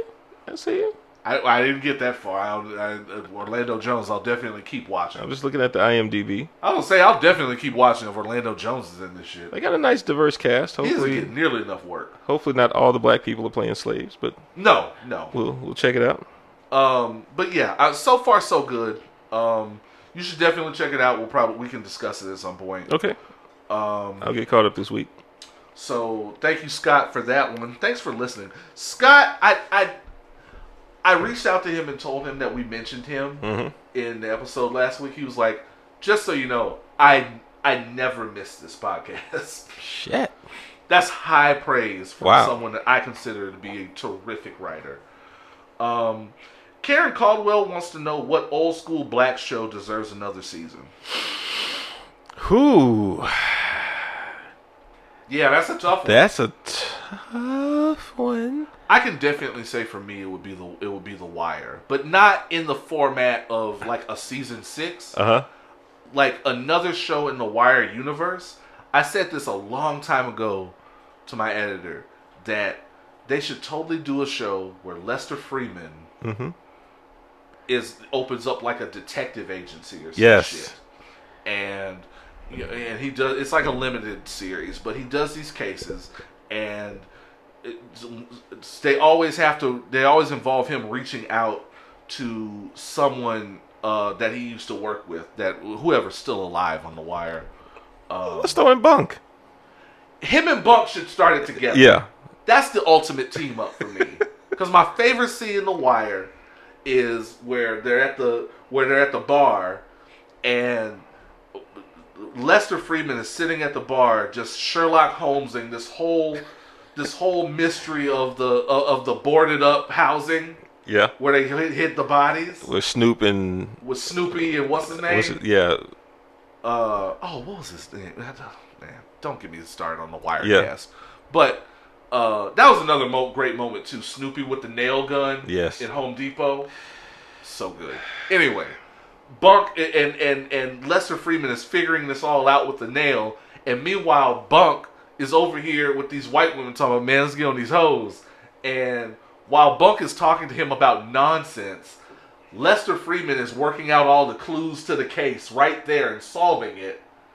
And I just always felt bad for Lester Freeman because he was easily the smartest dude on the show, but was taken the least seriously. As opposed to Herc. Snoop and Chris. I'm sorry. Snoop and Chris, right. Yeah. As opposed to Herc. Yeah. Who just kind of failed upwards because he was a dumb white guy who shot first and asked questions later. Yeah. And so I always thought it would be great justice to have Lester Freeman end up being like a private detective and doing kind of a true detective gritty kind of thing. We should write it and send it to David Simon. David Simon would go for this. I guarantee you. Or be real pissed about it. Either way. I want David Simon to read it. Look, man, David Simon, he would not turn down the money they would offer him for True Detective Season 4. That's also true. He would not turn that money down. No. The one caveat that I have to have, though, is that Clay Davis has to be a district attorney or alderman or something on this show. Just so he could go. Because every episode has to end with shit. That would be roll so credits, good, right? Every episode. So yeah, I guess that would be mine. Do you have? That's again, man. These questions are getting tougher, y'all, and y'all realize that we drink when we do this. I'll throw out. Okay, so what I'll do is I'll throw out. This is kind of twisting your question around. I'm going to throw out a reboot. Okay. And then a show that I wish could have another season. I would be very curious in seeing what the Jeffersons would look like nowadays with an upwardly mobile older black couple coming up in an area of like other wealthy Trump supporters right now.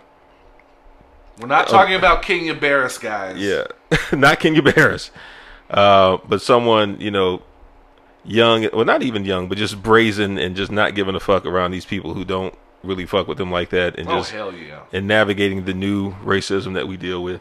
I think the 2021 version of the Jeffersons would be kind of lit. 100%. But there's also a lot of things that they wouldn't be able to get away with now that you could, like on CBS back in the day. George Jefferson was saying "nigger" with the hard ER. I was like, wow, what? He got to say hunky. You don't realize how often some of your faves say "nigger" until they say it on basic cable. Like, did you watch SNL last night? Yes. Dave Chappelle got "nigger" off hard. He got it off and quickly. With the hard ER too. And like coming from him, it's just like, okay. And what was fucked up, somebody pointed it out, was that he would say "nigga," but the captions, if you had the captions on, would put the ER on there and hit different. Hey, come on, man. Somebody was a little too happy. Like, I can type it. Somebody got to get fired. That Dave Chappelle shit was lit. It was. That opening monologue, yeah. You could tell that audience was whack. You could tell that audience wasn't ready for none of that shit. Look, that opening monologue was going to be good either way the election went. Right? That's the way I look at it. Dave Chappelle loved every minute of them uncomfortable white folks. Yeah.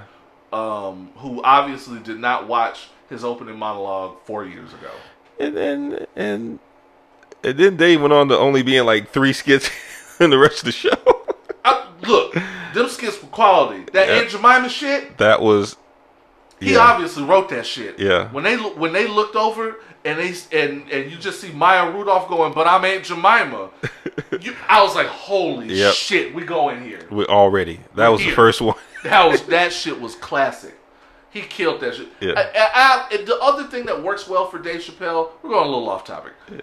The other thing that works well for Dave Chappelle is his brazen commitment to never staying fully in character for sketch comedy. Yeah.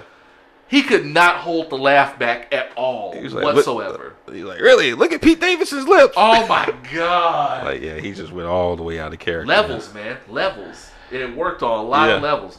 They were not ready for Dave Chappelle. Nah. If you weren't ready for Dave Chappelle pre-Trump, you're not ready for Dave Chappelle post-Trump after 4 years of trauma. Yeah. You're not ready for that shit. You're not ready for Dave Chappelle after the summer of Black Lives Matter. Dave Chappelle was already going over his audience's head. Yeah. And it's only going to get worse, and it's only going to get more entertaining. So shout out to him. Shout out. Did you have another show? Yeah. You said you had another so show my favorite sitcom of all time, Don't Shoot the Messenger. Okay. I am the messenger. Is Martin. And for a number of reasons, the situation with him and Tisha Campbell on the show, and then him obviously being on something. Yeah, man. First 3 seasons, lit. Halfway through the 4th season, you could tell he was getting, after he got the executive producer credit, you could tell he was getting up his own ass a little bit. Well, he was very sedated also. He was starting to get treated for something, and it was a chemical treatment. Fair enough. I wish that he could have a final season with the energy of the first 3 seasons. But also Martin is a different person now than he was back then. But I wish he could have another season with, to officially close it out with the energy of the first 3 seasons, because that, for me, that was a show that To me, that was a show that opened up the identity and the personality of what we see now with black people in popular media and black Twitter. Like just being, that show was very black without being insultingly so. You know, it wasn't just beat you over the head, like, but it was just like, this is how I felt like this is how we are. This is how we are behind closed doors, and now y'all can see it. You know, all the little idioms and everything that we use. Hustle man. Yeah. Tracy Morgan was fucking brilliant as Hustle Man. Because we all know a Hustle Man. He launched Tracy Morgan. He also launched, I can never pronounce the Iranian lady's name who's now on The Expanse and has been on a bunch of shit. Oh yeah. With the eyes. That was her first gig as the shopkeeper's wife. I gotta restart The Expanse, man. That was really good. Yeah, I got it. I've watched the first 3 episodes like 3 times, trying to get started, and every time I get derailed. But I want to get into that show. Thomas Jane is another one that does not get enough credit as a good actor because he hasn't taken a lot of high profile shit. Yeah. But shout out to him. Yeah. Jay Hernandez, I want him to be I want to say he's a good actor. I also want him to take better work than Suicide Squad. He's like a nice Daniel Pena. Jay just seems so nice. He definitely seemed nice when they put him in that racist ass role in Suicide Squad. Oh shit. El Diablo. Oh, don't get me started on that. That was anyway. I wrote a whole article about why the last Suicide Squad was trash and we don't need another one. But anyway. Yeah. But Martin would be mine if we could. One. A good Martin. So thank everyone for your. Oh, one more. I'm sorry. Oh, do it. If they want to bring back girlfriends, I'd be curious to see that too. Yes. Because Tracee Ellis Ross has gotten finer. Holy shit.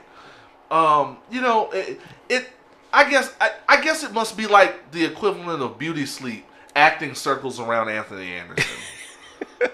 I don't know what to tell you. Yeah. That King of Bears money must be good on the skin. Man. But yeah, so thank you for your listener letters. opinionswhileblack@gmail.com and or opinionswhileblack.com is how to get in touch with us, how to ask us questions, advice, whatever. We'll do it all. It's fine. Mm-hmm. It's time for the top 3 STFUs. Who are the 3 people in America that need to shut the fuck up? Shut up! Number 3. Oh, wait, there's a runner-up. Oh. Runner-up is Herschel Walker. Of course. Herschel Walker is back out here talking shit. God damn it. So, right before they announced the winner of the election, Herschel Walker, his motherfucking ass, jumps out here, because he's a Trump head. Well, if y'all are so sure Biden's gonna win, why don't we bring everybody back in and have them re-vote? That's not how it works. They still have not finished counting the original votes. They're literally counting right now. And you want everybody to come in and see? There should be CTE testing. Yeah. Before you're allowed to have a Twitter. Yeah. You know Herschel is that nigga that he's going to hit the reset button on Madden the first time somebody scores a touchdown. Nah, run that back. I wasn't ready. Run that back. He gonna try to kick the cord out, act like this. Man, get the fuck out of here. Fuck Herschel Walker. What? He's another one of these people. Like, everybody has the right to have a Twitter. No, they don't. Not everyone needs to have a Twitter. If OJ doesn't need to have a Twitter, Herschel Walker doesn't need to have a Twitter. Herschel wasn't even the coldest one on Tecmo Bowl. Sit your ass down.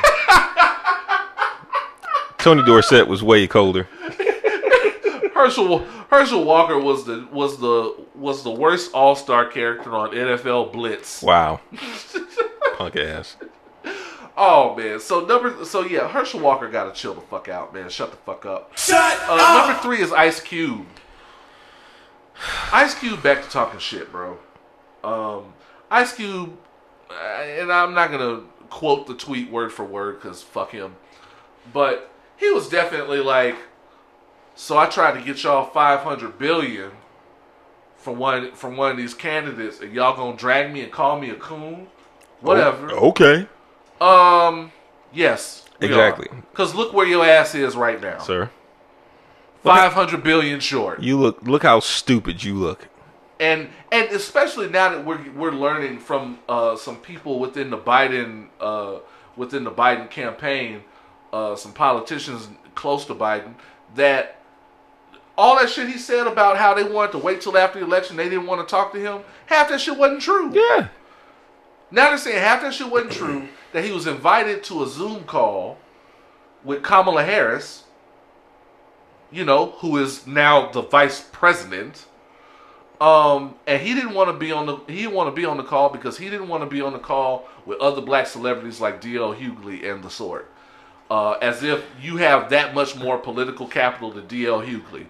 You literally have the same amount of political capital as D.L. Hughley, David Banner, any of these other fake woke, Killer Mike, any of these other fake woke motherfuckers that was probably on the call. You are not that much better than them. The only difference between you and them is that stupid ass turban you've been wearing lately. This fool really did a who all gonna be there. That just and had the nerve to turn his nose up at his contemporaries. You haven't put out a good album in decades. Yes, sir. The last time I really heard Ice Cube going hard was on Crunk Juice. Shit, if that, I mean. And even then it was problematic because he definitely said, and I quote, Kobe didn't take that pussy. Kobe absolutely took that pussy. He took the ass, sir. He absolutely took that pussy. It was as far as it was forced anal sex, sir. So you're saying. only partially correct once again. I'll go right. We're so gonna get in trouble for that Kobe shit. Who? By who?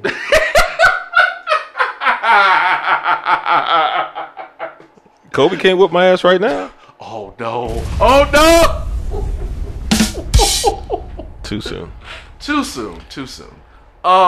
So all I'm saying is, we see now how much political capital you have, and let's see if Biden reaches out to you to give you $500 billion now. He will not. He not won't. you.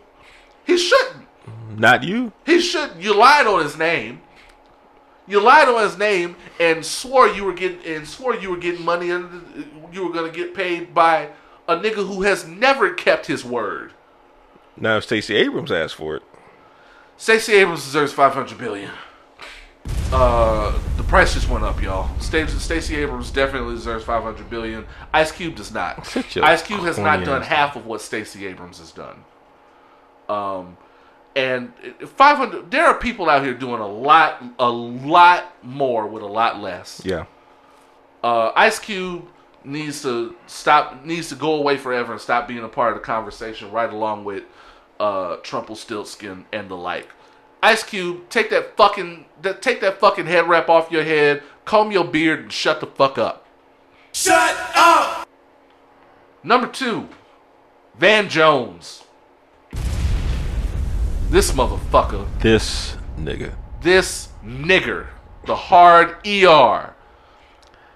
Fuck Van Jones. First of all, let me open up by saying, just in case you were not clear on this point, fuck Van Jones. Van Jones fixed his mouth to go on CNN after the results of the election, and he broke down crying.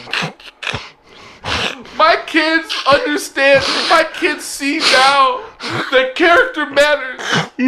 That they're safer now. That it's safer to be a Muslim. It's safer to be a black person. The police and this might have a little more potency to it had he not consistently had Donald Joseph Trump's translucent penis in his mouth for 4 years consistently. It was at that moment that he became presidential. Looking ass. Fuck off. Look, I know. And this is all. And you notice everybody else on the panel just ignored the fuck out of him and just kept going. It's like, all right. Well, in other news, I'm telling you, Don Lemon was behind the scenes in their earpieces going, pay no mind to this nigga. Yeah. Just keep fucking talking. I know some of y'all were moved by Van Jones' words. Yeah, y'all been reposting. And yeah. I understand. I get it. This is an emotional time. If it had been anyone else, yeah, that I understand the sentiment. If this had been anybody other than Nat Coon Cole, yeah, he's just trying to get back in the house, y'all. That's all that shit is. Big Mama sent them outside all day, and it's time for dinner. And he still don't want to take a bath, and he's still smelling like outside. Big Mama like, nah, you got to eat outside. Man, you got to eat your motherfucking food outside. These mosquitoes. You should have thought about that. Hey, I tell you what. I need you to go to that tree over there, and I need you to pick a switch. And you better pick a good one. If not, I'll pick it for you. No, Van Jones one of them, I'm going to give you something to cry for, niggas. That's how you do him. Van Jones, you're not allowed back in. You're not. Nope. You're not allowed back in. Those some stupid ass glasses you be wearing. And go fuck yourself and pay somebody a nickel to shine your head and shut the fuck up. Fuck you, Van Jones. Also, y'all leave Van Lathan alone. He's not Van Jones. Van Lathan is not Van Jones. Van Lathan is not Van Jones. One of these motherfuckers is smart enough to be a Mensa candidate. The other one is smart enough to maybe executive produce an episode of Homeboys in Outer Space. Y'all got to chill the fuck out. We need Van Lathan going into this Biden campaign. Yes. Y'all gonna get tired of that shit. And the number one person, this should not be a surprise to anyone at this point. The number one person, I'm so happy because this might be the end of him having to be on this list for a while, is Donald Joseph Trump. Donald Joseph Trump, above all, has to shut the fuck up. Trumpelstiltskin is, and he has proven it. He's as bad as terrible as a winner as he is a worse loser. Yes. How are you a sore loser even before you officially lose? This man wanted them to stop counting while he just like right at the beginning. You want somebody to stop counting votes, and the rubes that follow him didn't even understand how stupid it was. You want these motherfuckers to stop counting in one state, and you want them to keep counting in another one. Yeah. Because they cheating you. You told your people to not mail in votes, to not trust the post office. You told them to show up in person. Meanwhile, people with sense were like, going to send me that mail-in ballot. And if the post office tripping, I'm going to drop that bitch off myself. Nigga, you were stealing mailboxes out of people's fucking neighborhoods. Yeah. You were stealing mailboxes out of people's neighborhoods and then got mad when they walked and handed the mail-in ballots in themselves. Also, there's a photo of Eric Kushner and Ivanka Trump holding mail-in ballots. So I'm just saying, man, I just hope that this particular shut the fuck up is among the last that we ever have to do for this whole ass dude. For a while. Like, you're done. You're done. He's not going away. He's not going away. He should.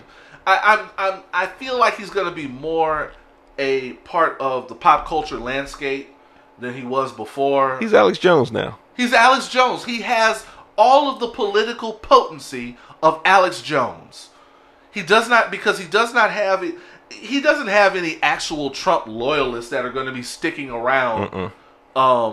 That are going to be sticking around as a part of the Biden administration. Nope. Oh, fuck no.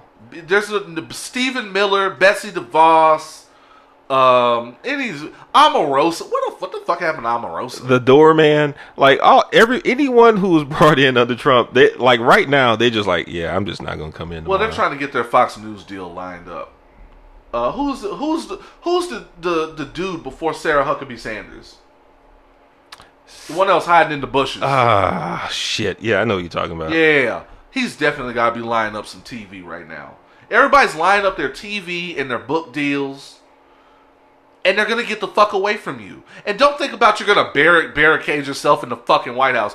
Biden already issued a statement, said there are people that are very good at their job that get paid to get your ass the fuck up out of there. The sergeant at arms will gladly remove you.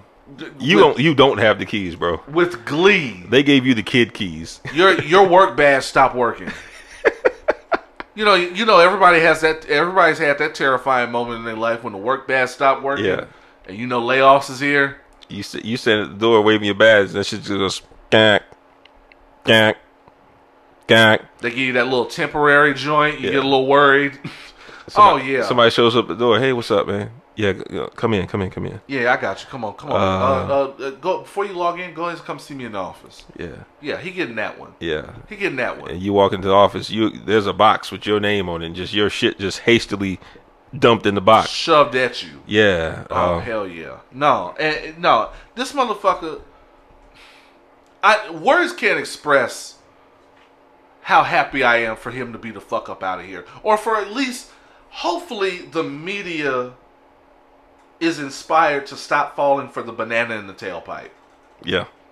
And because the importance of the things that he has to say, yes, now we can consider him a former president. But the level of revulsion that he accrues, it's hard to be more hated than Jimmy Carter. And Jimmy Carter has actually taken all that political capital that he had, even when he was being hated, and turned out to go out in the world and do good things. Yes. We'll never see that from Trump. We'll never see Trump building anything. Look, that wall is over. My wife and I were talking about this last night. Even young W, like at the time, I thought he was the worst president in my lifetime. And now it's almost like he's just like a simple, happy guy who likes to do paintings. He's like Bob Ross now. He is Bob Ross. You know? And you know what? It's funny you said Bush. I was talking to my Call of Duty chat people, and this question came up. It's a valid question. What the fuck happened to the dude with the shoes? I feel like we didn't value him enough. That dude, we didn't value him. We didn't give him his flowers. I mean, his price definitely went up before that was a thing. Like, we could definitely get his jersey down, unretire his jersey, and put him somewhere. Because we know Trump's not going to concede. We know he's not going to cooperate with the transition process. And you know what? Honestly, I know it's a matter of tradition and all that shit, and it makes for good TV, but we don't fucking need him to. No. If we never saw Donald Joseph Trump again, it would be too soon. I think Trump just not going to be there on January 20th. Look, Biden's already been there. He already knows. He's been in that Melania has an escape plan. Yeah. I saw on Twitter there was a moving van outside the White House. Yeah. Melania got an escape plan popping. She got Raymond Reddington from the Blacklist. They gonna sneak her back out, this motherfucker. She gonna go somewhere where her name is Sylvia Jones. Look, Melania's already in Romania. Her stunt double been filling in for like the last 3 weeks anyway. I'm telling you, Melania gonna run away with that young buck she fucking an accountant, Brad. Yep. Brad gonna get that come up. Barron's real father. Yeah. Yeah. So just everybody, and none of your family has any real political capital. Jared Kushner is gone. Ivanka is gone. All of these motherfuckers. I'm so sick of this family. I never thought there could be a political family that could be reviled by people more than the Clintons. Or the Bushes. But the Trumps we're going to get a movie. It's going to be funny. But y'all got to wait at least 5-10 years. Y'all got to wait on that. Hopefully at this point he will Zac Efron going to play Jared Kushner. Hopefully there's enough litigation against this motherfucker now that he's going to be in court for the rest of his life. Forever. If they can't put him in jail, he'll at least be in court for the rest of his life. Now see, my little theory about Trump being an informant, that shit don't sound so crazy now. Mm-hmm. The only thing that was protecting him was the office.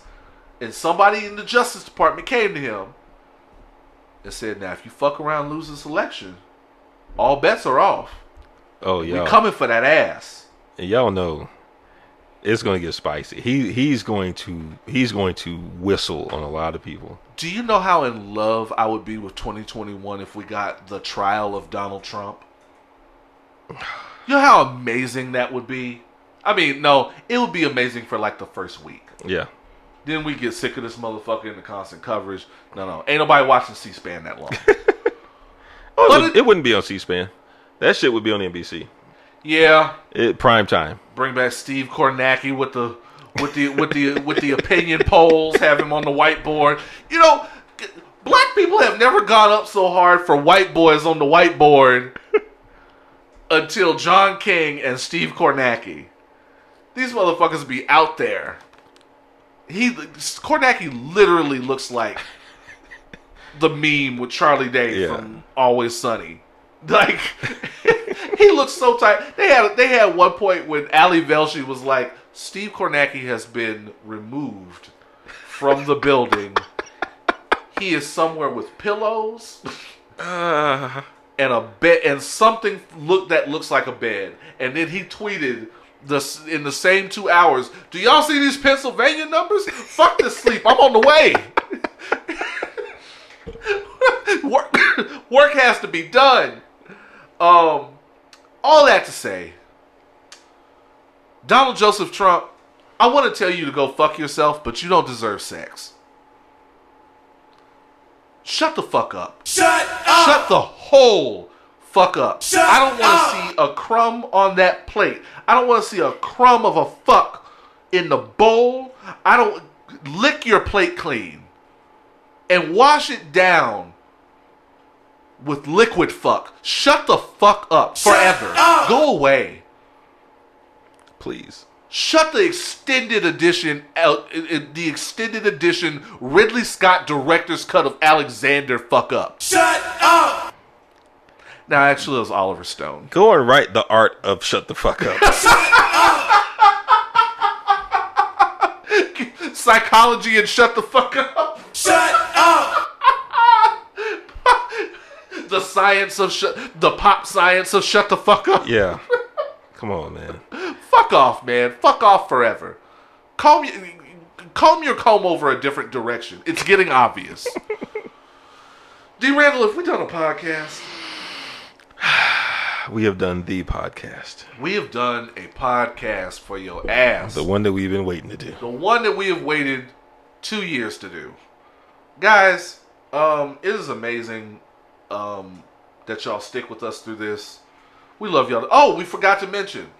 Shout out to Andrea and Ryan. What up? From the coming soon from the Pre-Order Bonus podcast. Hey. Look that up on Instagram. I believe that's premiering soon.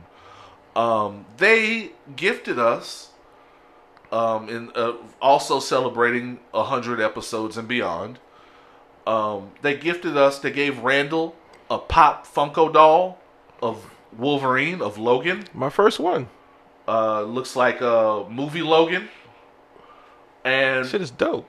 They got me. They know I love enamel pins. I love flair because I used to put it on my work badge and all that shit all the time. They got me a Princess Mononoke enamel pin. Hey. Of the little mask from Princess Mononoke. It's one of my favorite movies. Definitely my favorite anime movie of all time. Miyazaki is an irreplaceable genius. Thank y'all so much. I love that Andrea brought it to me and socially distanced. I be sitting out in the garage like it's the patio, and she definitely stood at the curb and talked to me for 15-20 minutes. Thank y'all so much. It means everything that y'all care enough about us and care enough about this podcast to, I guess, gift us. DJ Burn calls it Kiss the Ring. I don't think of it like that. We ain't shit. This is a little dog and pony show, man. It's only gonna get better though. Thank you guys. I mean, we don't deserve this kindness, but thank you guys. That really does mean a lot that people think of us. I'm glad that we're able to bring you some level of enjoyment through our drunken fuckery. Especially this year, man. Yes. This year, we always joke about how this is like our therapy session or whatever, but we're here to help y'all get through this. Yeah. And that was more evident than before, especially this year. And I think we really needed it this year. I think it's no coincidence that even though we've already been a pretty consistent crew, we've been very consistent. Amazingly this year. Consistent this year. It's like we needed to do this. So thank you guys. We need this, and we know y'all need this. We know y'all need the entertainment. So we're here to help. We're here to help the culture get through it. Shout out to all my other podcasters out there staying consistent. The Truck Cast is back. Yes, y'all back in the truck. Shout out to DB and Humvee. I believe tonight they just had their podcast versus against Social Complex Podcast. I still don't know how does that work. What a podcast versus is or how that works. But whatever it is, these people bring people with them to these live events. People come out to see them. I know it was lit. They've been hyping it up for weeks. I know they had a good time. One of these days I'm gonna have one of them up here to talk to us about that because I don't know how the fuck that works. Okay. So thank you guys. We're gonna get out of here. I'm tired. Randall's tired. I'm a little drunk. I'm sure he is the same. Yeah, I'm not used to this. I'm sure his wife is sick of me up in here for the weekend. We will be back next week with more foolishness and fuckery. Until then, this has been episode 113. Yes, sir. Of Opinions While Black. I have been Oz. I am motherfucking D. Randall. And as always, forever imparting titties.